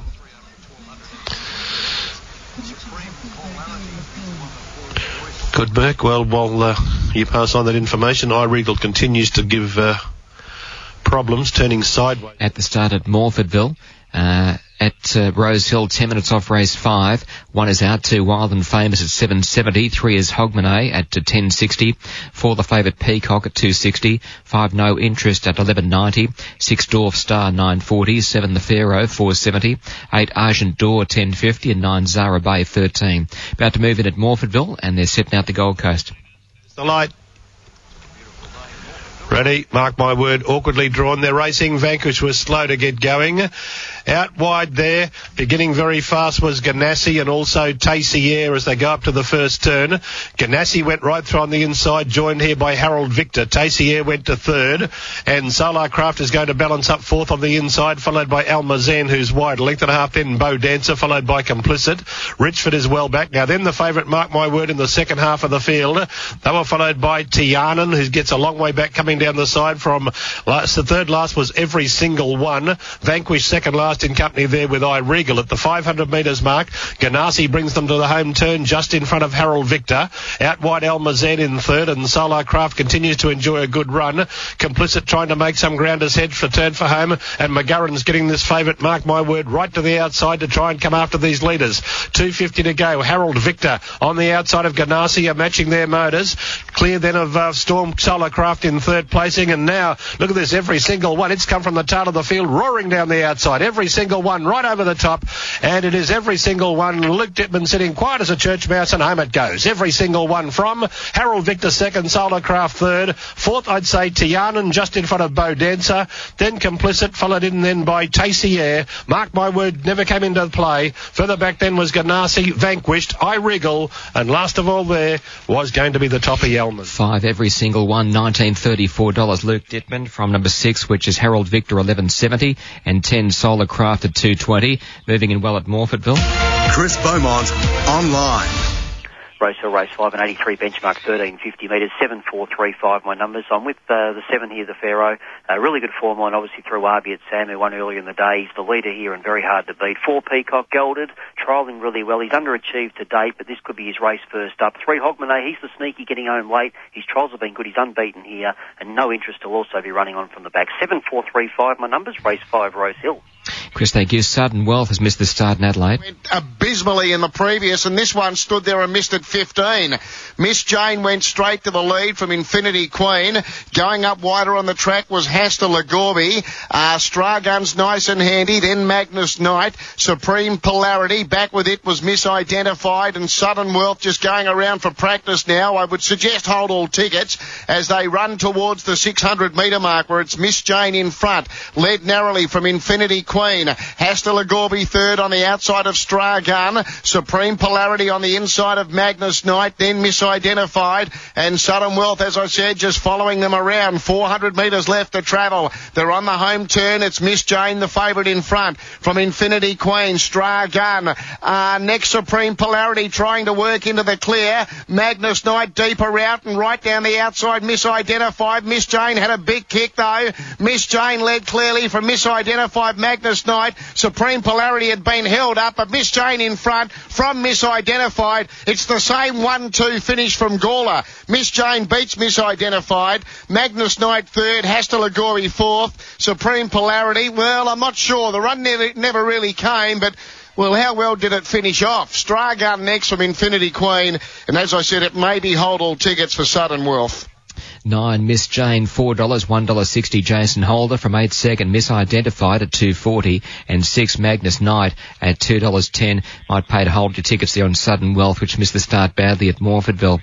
14 past 2 at the start at Coleraine. Gold Coast numbers of 5, 10, 6 and 11. 5 every single one, $19.30 and $4. 10 second Solarcraft at $2.20. 6 Harold Victor, $11.70. 4th to 11 Tianan.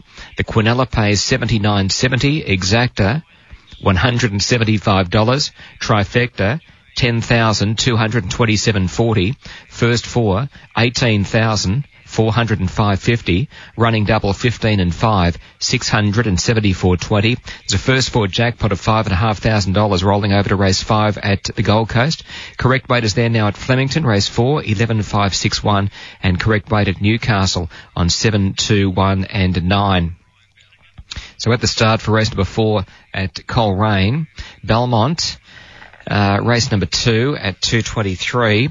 1 is It's a Hymn, 350. 2 and 3 out. 4 is Respondent, 14. 5 is Ripper Rio, 310. 6 Shintamani, 440. 7 The Forgotten One, 610. 8 Thunderclap Newman is $8.30.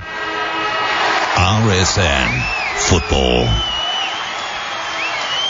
Very close to quarter time at the SCG, and the Swans lead by 43 points, 8 goals to 50 to Fremantle 117. Swans by 43 points at quarter time. And the other game just starting at Simmons Stadium, and the Tigers straight out of the blocks. They're 2 goals straight, 12 to Geelong, yet to score. Richmond up by 12 points early on. Moving in at Coleraine at Morfordville, 9-8-6-2. 9 the winner Miss Jane, $4, $1.60. 8 Misidentified at $2.40. 6 Magnus Knight, $2.10. 4th to 2 Hasta Lagorbi.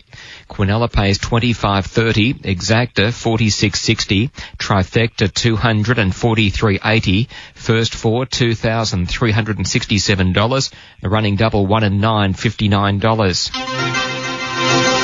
Late scratching at the gates at Flemington, at Coleraine. Number 2 is out. Diademo, it played up in the gates and taken out on vet's advice. So Diademo's a late scratching at Coleraine. The sub will be number 7, Hello Love. It's the favourite at $3.60. Just a couple to get set there at Coleraine at the start for race 5 at Rose Hill. At Rose Hill for the 5th event, the Pharaoh is $2.80. Got out to $2.90, back into $2.80. Peacock is $3.90 to $3.70. Wild and Famous out to $8, and Hogmanay is out to $9.50. So at Coleraine, hopefully they'll get the last few in there for race number 4. And they're at the start at Rose Hill. No correct weight as yet at the Gold Coast. And Newcastle, we have correct weight for 7, 2, 1 and 9. We'll go to Adam at Coleraine. So a memorable day for Stan. So lights turned on, so we're not far away. Colonel Jessup to come up into the outside gate. Here's the starter heading around. And we're just about right to go. 4th race, TAC Maiden, 1,400 metres. There's Colonel Jessup going up into the outside gate. Debuts off 3 jump outs. All set, signals there, they're underway. No speed from Vladimir and Lightning Tiara. They both drop back. Southern Strategy, as many would have expected, is going to roll to the lead early, with Hello Love to 2nd, Miss Sadie in 3rd. They were followed Time or Gold. Next the inside to Patronus. Our Boy Leroy was next in the group there, followed by Under Our Spell. About 2 lengths Belambo, Lightning Tiara, Colonel Jessup and Vladimir is the last one. So they head off the back, 900 to go. Southern Strategy had the lead, a half length clear from Hello Love, the favourite 2nd. A little bit wider out to Time or Gold in 3rd. Followed Miss Sadie and Patronus nearer the inside in 5th from Under Our Spell, Belambo and Our Boy Leroy. 2 lengths further away to Colonel Jessup, Lightning Tiara. And the last one is Vladimir as they travel down to the 600. So Southern Strategy almost joined in the lead by Hello Love. Time or Gold nearly a length away in 3rd. Followed Miss Sadie and Patronus. Deep out is Vladimir trying to get around Under Our Spell and Belambo. Further back to Our Boy Leroy, Colonel Jessup, and amongst the last is Lightning Tiara. They turn 300 out. Southern Strategy, Hello Love, lead from Time or Gold, Miss Sadie and Belambo headed the others. It's on the inside. Southern Strategy joined and shaded by Hello Love. Time or Gold still running up to them. Hello Love drew to the front with 100 to go from Time or Gold, who wants to duck in, and then Southern Strategy, but Hello Love's doing enough. Hello Love won it by a half to 3/4. Time or Gold. Belambo ran 3rd, and Southern Strategy may have just held on to 4th in front of Miss Sadie, Under Our Spell, and then Colonel Jessup followed Lightning Tiara. Patronus was next in, and then Our Boy Leroy, and towards the end was Vladimir. Sub the winner 7, Hello Love at $3.50, 140 Jack Hill from 4 second Timor Gold at $2.70, 6 Belambo $10.20. Moving in at Rose Hill, we've got race number 6 at Doomben in 7 minutes. 1 Brotherly Secret $20, 2 Lordag at $7. Number 3 is 1 Inch Punch at $12, 4 Beat Street $20, 6 Drum Beats Choice at 14, 7 Bells of War 23, 8 D9L $9.20, 9 Corn Row $9.50, 11 is King Red $27, and 12 the favourite Oink at $2. Fixed odds Oink is $1.60. Now to Rose Hill for race 5. 50 metres the trip. Stand by for a jump, and they're off and racing, and the Pharaoh off the inside is sooled up out of the gates, and it's going to lead. Peacock away well in 2nd in the early stages, but Wild and Famous and Zara Bay are both going forward, but it's an easy lead for the Pharaoh. They're followed behind the pace then to Hogmanay from Dorf Star. Well back then is Argent Door as they race up into the first turn, and it's the Pharaoh in front at the 1,000 metres by a length on Wild and Famous, and Peacock resuming right behind the leader and favourite in 3rd, 2 after Zara Bay, then Hogmanay, Door Star, No Interest, second last on the outside of Argent Door. Down the side of the course, and the Pharaoh makes the running, going along at a decent enough clip by 3/4 to Wild and Famous. Peacock in the third, a length off to Zara Bay. 3 back the fence, Hogmanay. Door Star's third last from Argent Door, and No Interest is still back last. Racing to the turn, 450 out. It's the Pharaoh in front from Wild and Famous. Peacock just waiting on a run now. Then came Hogmanay into the straight. The Pharaoh's holding the fence. Peacock hasn't got much room towards the inside. He needs to get off heels. Pharaoh in front by a length and a half. The Peacock is coming off heels now. Don't know if it can do it though. The Pharaoh's going strongly from Peacock. Hogmanay is finding the line well, but the Pharaoh in front inside the 50, and the Pharaoh's going to lead all the way on the fast track today. The Pharaoh goes on to win it by a length and a half to Hogmanay. Peacock in third. Good margin back to Door Star from Argent Door. Then came No Interest from Zara Bay. Wild and Famous on the speed has weakened right out. 7 the Pharaoh, $2.40, $1.30 for Jay Ford. Second to number 3, Hogmanay at $2.40, and 4 for third to Peacock at $1.50. 22 past 2 at RSN 927 Belmont. The field moving in for race number 2. Now at Morfordville, all okay with the start there, and correct weight on the numbers of 9862. Sudden Wealth, a definite starter, correct weight 9862 at Morfordville. At Coleraine, 74611. 7 Elo Love pays 350 140. 4 Timor Gold at 270. 6 Balambo at 1020. 4th 11 Southern Strategy. The Quinella 1170, exact at $20.10. Trifecta 448.20. First 4 $2,656.60. The running double 3 and 7, 1970. Early quaddy at Coleraine 2, 3, 3 and 7, $10,455.70. It's an RSN 927 market update. Make a start the look at Flemington race number 5. 1 is All Clear, 39. The favourite 2 is Samavare at $1.80. 3 Nemini Pemini, $7.70. 4 Tavi Bay, $23. 5 Rachel, $5.50. 6 Swampland at $5.90. 7 Phoenix Park at $30. 8 Gold Fontaine, $18. So $1.80 on the tote Samavare. We'll get Matt's market plus Dean's thoughts shortly. Got a race pretty close at Belmont for race number 2. Numbers confirmed at Rose Hill. Rose Hill numbers are 7, 3, 4 and 8. And they're racing as well, and Thunderclap Newman actually bounced in front from Shintamani, the forgotten one. The 2 greys settling back there together, It's a Him and Ripper Rio.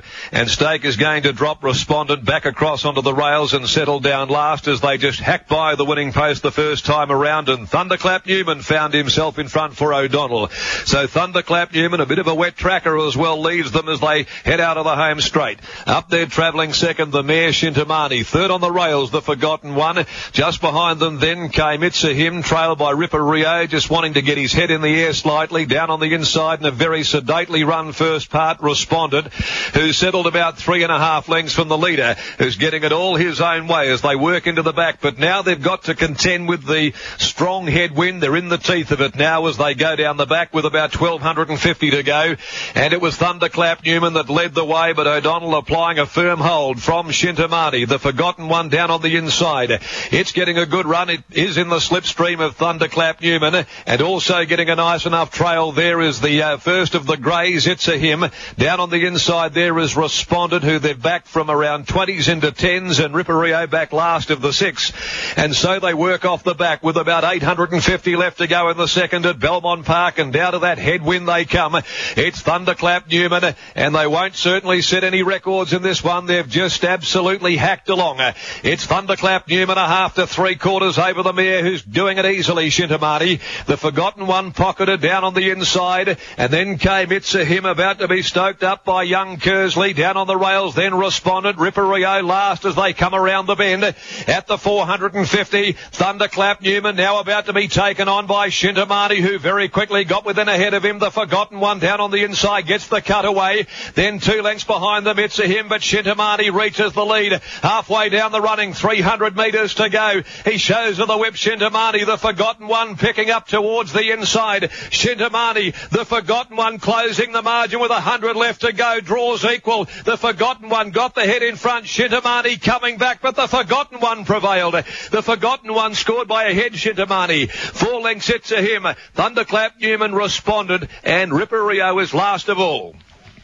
And number 7, the winner there, the forgotten one, 490, 270. Joseph has a party from 6 seconds. Shintamani, 210. No third dividend for number 1. It's a him. So Tote-wise at Flemington, Samavare is still $1.80. So we're getting on track there with Matt. Yes, Brian, thank you very much. Favourite way is Samavare, $2.05 to $1.95. So into red and white figures now the favourite. Ahead of O Rachel at $4.40, Swampland at $5.50, and then we have Nimini Pimini at $10. Of the others, Gold Fontaine at $18, but Samavare is the elect here at $1.95, getting a bit better with bookies at the moment. Race 5 and 8. Dean Lester, trackside. Flemington race 5, my numbers 2, 3, 5 and 6. Going here with number 2, Samavare. Thought her one run in Victoria was pretty good. Recent trial was okay. She's pretty well suited. I think she's well enough found in the market. 3, Nimini Pimini. I don't think she's won for a couple of years, but she's going well. I think she's a chance. 5, O Rachel, trialled well last week. Just has to run a strong 1400 and settle, but if she does, she's a good chance. Lovely and bright in the yard looking at her, and 6, Swampland off a pretty tidy win here last start. They're the top 4 from the yard. Wouldn't be surprised if one of the outsiders all clear and a bit of a race first run for the Weir stable. But my numbers in race 5, 2, 3, 5 and 6. Dean, thank you. Moving in at Doomben for race number 6 at Rose Hill, 7, 3, 4 and 8. Number 7, the Pharaoh, 240, 130. 3, Hogman A, 240. 4, Peacock, $1.50. And 4th was number 8, Argent Door. Quinella, $9.60. Exacta has paid $14.20. Trifecta, $49.30. First 4, $244.20. Running double 4 and 7, $13.20. Early quaddy 5, 7, 4, 7, $331.30. Length and a quarter by length and a half, and the time 119.55. And correct weight at Rose Hill. We also have correct weight at Coleraine, 7, 4, 6, 11. And the field moving in well for race number 6 at Doomben. Them down now.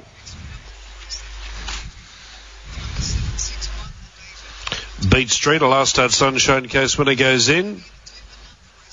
And 4 out of line, Brotherly Secret, Lord Ag, D9L and Drumbeat's Choice. Since we spoke last, Oink is now at 185 on the QOP, and Drumbeat's Choice is firmed from $9 into $5.50, and Cornrow is eased from $6 to $7.50, and the rest are at double figures. So this race looks limited as far as chances are concerned. D9L and Lord Ag, they'll be the last 2 to move up for the Pillow Talk Plate, race 6 today. This opens the quadrilla. That quadrilla pool now, gee, it jumps quickly, doesn't it? It's almost $200,000. It was just over 100 about a minute ago or 2 minutes ago. So now heading towards $250,000 in the UBET quadrilla pool. D9L comes up to her position. She'll complete the line. Not quite ready yet, D9L. Oink is well behaved. He has a good gate, barrier 2. At Belmont on race number 2, placings official, 7618. Number 7, the winner there, which is the forgotten one, 490, 270. 6, Shintamani, 210. No third for 1, it's a him. 4th was 8, Thunderclap Newman. Quinella, 13.10. Exacta, 31.60.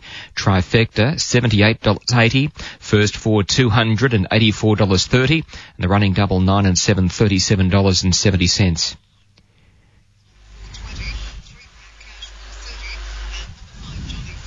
Now the attendance group behind D9L. Trying to coax her into the barrier. Now, jockey Jim Byrne dismounts, so the next trick will be to try and load her riderless.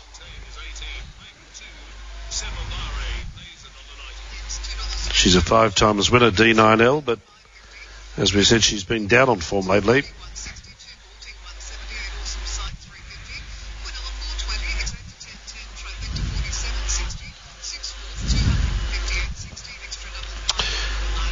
So there's a full contingent trying to coax D9L up into the gates. Have they got her in? It looks like they have from this angle. Yes, Jim Byrne getting back in the saddle. So now we're set. Race 6 at Doomben. Starting signal has been given. Light about to be switched on. There it is. They're set.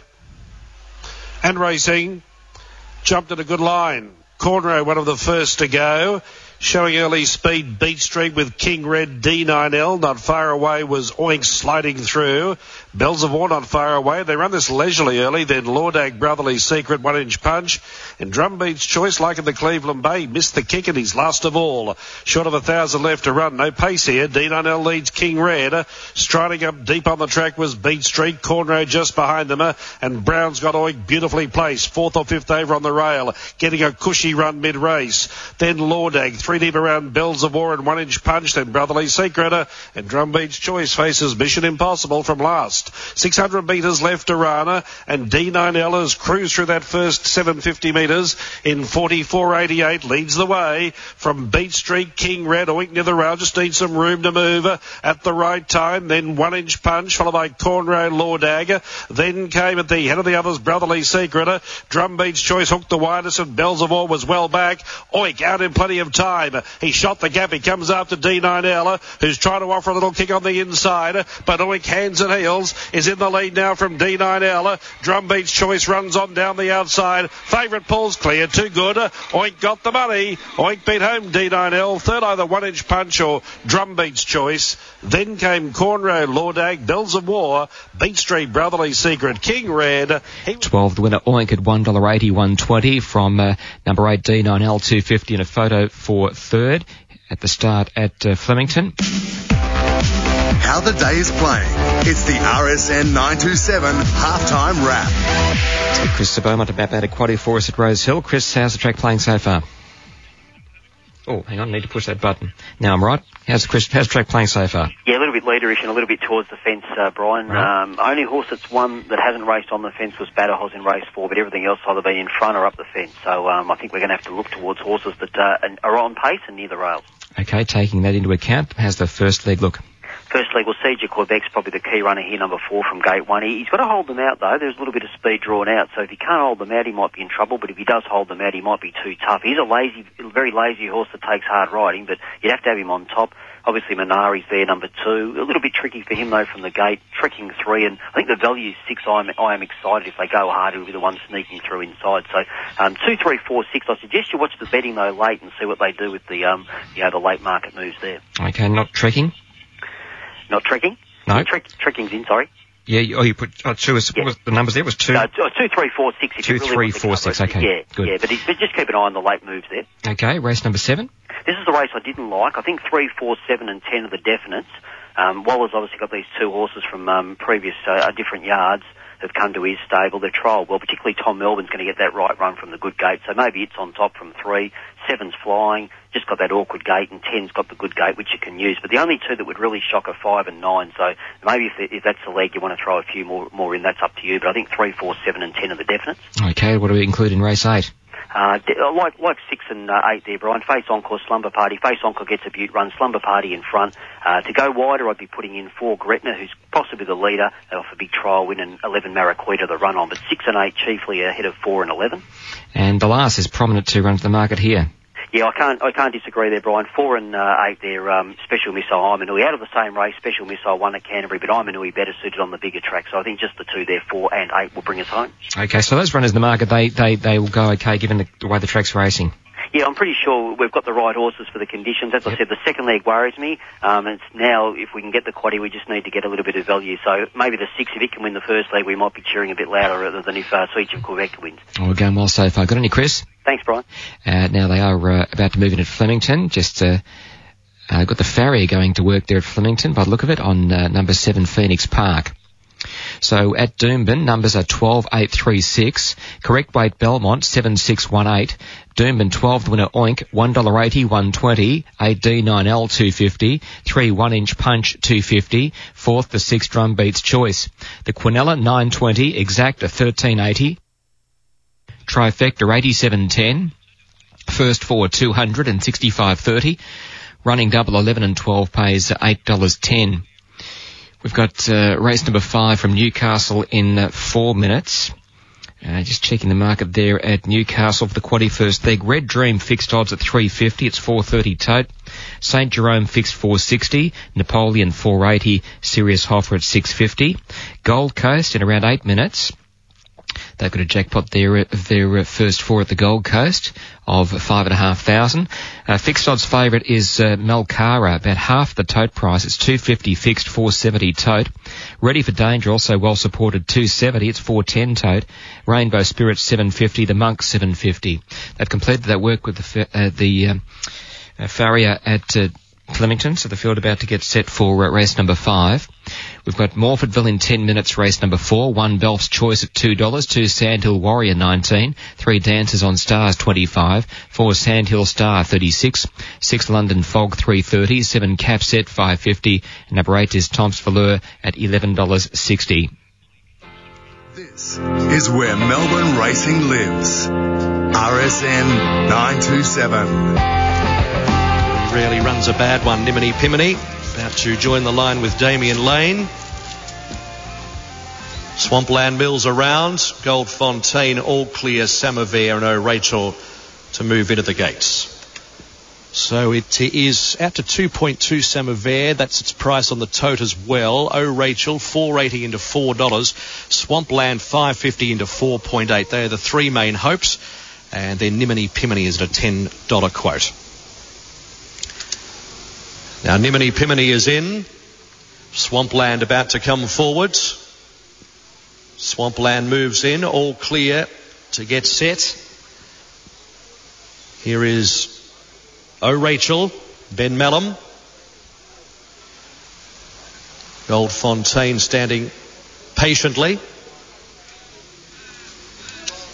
So interesting to see how Samovair goes today. Winner of the WA Champion Stakes at Ascot back in November. And resumed here. And it was just run down by Padrina, but there was plenty of talk that she's very good and plenty of confidence in the stable as well. Now here's Samovair coming up to complete the line with Damien Oliver in the saddle. And the field is set to run for race number 5. The Mark Young over 1,400. Ready to go. Set to jump now. Signal from behind and they're racing. All clear, a touch slow, and Tavi Bay going back to second last. Gold Fontaine, the best to bounce, and leads Nimini Pimini, and then Phoenix Park behind her. Next in the field is O'Rachel, closer today, 2 lengths Tavi Bay, and then came Samovair, who's off the track from Swampland, and All Clear as last. So it's Gold Fontaine, they're not exactly hurtling along. Gold Fontaine by a length to in second, Nimini Pimini after 400. Third the inside is Phoenix Park, and they were followed by on the outside O'Rachel. Samovair is 3 wide, followed by Tavi Bay and Swampland, and All Clear is last. 800 metres to go. Gold Fontaine at steady fractions by a length Nimini Pimini. A length and a quarter Phoenix Park. Third the inside from O'Rachel. Samovair 5th out 3 deep.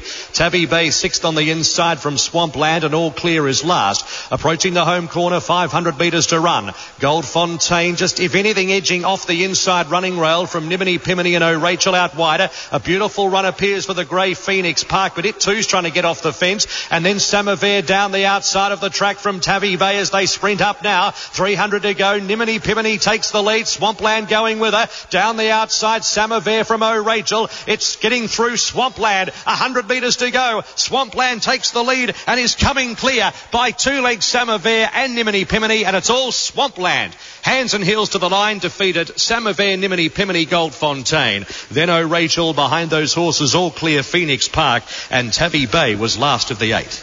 Number 6, the winner there, Swampland. Regan Bayliss, 470, 160. 2 Samovair at 120. And 3 Nimini Pimini, $2. Moving in at Newcastle. Resuming.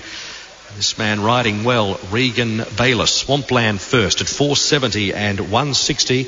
The mare by Redwood out of Marsh Harbour. Win 4 at start number 11 in a rich vein of form with 3 wins on the bounce. Second, Samovair, number 2, after being caught wide, the Savabeel mare, Damien Oliver for Hayes and Dabinek. Third, number 3, Nimini Pimini, who was ridden up the front today, Damien Lane for Russell and Scott Cameron. Fourth, number 8, Gold Fontaine, Ben Thompson for Peter Morgan. And then Rachel, number 5, Ben Mallam for Chris Waller. Completed placings after the running of race number 5, 6, 2, 3 and 8. 6, 2, 3 and 8 after the VRC member Mark Young handicap. Close to a start at Newcastle for race number 5. Correct weight at Doomben, race number 6, 12, 8, 3, 6. And correct weight is through at Belmont on 7, 6, 1 and 8. Weight right at Belmont. Stayers Cup just underway at Newcastle. And then we've got Gold Coast to follow in around a couple of minutes from now. Gold Coast favourite 2 Malcara at $3.70. So they're underway on their 2,900 metre journey at Newcastle. We'll get to that shortly. We'll get back to the team at Flemington. Okay, yes, that race might go for a while. Swampland, Dean, so a couple of horses with wins under their belt, Jaminza and also Swampland with recent wins here at Flemington winning today. Yeah, it was key, wasn't it, Matt? She really wanted the win fit. Henry Dwyer in the pre-race mentioned that she's better on the fresh side, and she certainly showed that today. She won really well. Samover ran well. She was 3 wide and back for the trip and made the move into the race and ran quite well. Nimini Pimini, that's not really her go. So she's going very well to be sitting outside the lead. She just needs that next win. She just doesn't win out of turn. And Rachel, I just don't think she's settled well enough to run a strong 1400 at this stage, and that's why she really laboured late. She was always on the bit virtually the whole way. Just having a look at the tracking shot with 350 metres to go, Dean, she was the only horse she wanted to be on. She just glided past Samover and the others. Exactly, yeah, and put a good space on them late. It was a really good win. It was 2.5 by a length and a quarter. We'll be back with Dean with the quaddie chat shortly. 2.5 a length and a quarter, 124.41. 470, 160 Swampland. Samover $1.20. Nimini Pimini $2. Quinella $4.80. Exacta $10.90. The trifecta $45.70. First 4 ending in 8, 193.20. 193.20. 193.20. And we need a running double. We'll have that after Newcastle. 5 the outside of Red Dream, 1 length for Tips and Beers, 2 lengths Napoleon, and still 3 away Storm on last of all. So pretty much rewind the tape and play it again, Sam, no change. Magentas is the leader towards the 1100 metres mark, leading by 3/4 Red Centre Ruby, 2 lengths to Serious Offer, 4th the inside is Southern Delight. Another 2.5 to St. Jerome, 5 off the back, and then Red Dream. Now there's 3 to 4 lengths to Tips and Beers, 2 lengths to Napoleon. He'll spot the leader a fair start. Likewise, Storm On, who's another 3 lengths away at the tail end, the best part of 12 lengths off the leader. So the race is about to get serious as they go past from where they started from. It's Magentas in front. Red Centre Ruby's already called it a day. Serious Offer moves into second spot. Quickly moving up into third is Napoleon. By gee, he's made good progress and he's stalking the leaders now. Then followed Southern Delight. St. Jerome got left flat-footed when the sprint went on. Likewise, Red Dream. So Napoleon with a lightning moves, quickly moved up and heads towards the outside and has now dashed 2 lengths clear from Serious Offer. Magentas is third. St. Jerome and Red Dream try to run on, and then Storm On. It's Napoleon, 250 left to travel, 3 clear from Serious Offer, Red Dream, St. Jerome, Storm On, but Napoleon still clear with 100 to go. Red Dream tries hard, and then Serious Offer. He's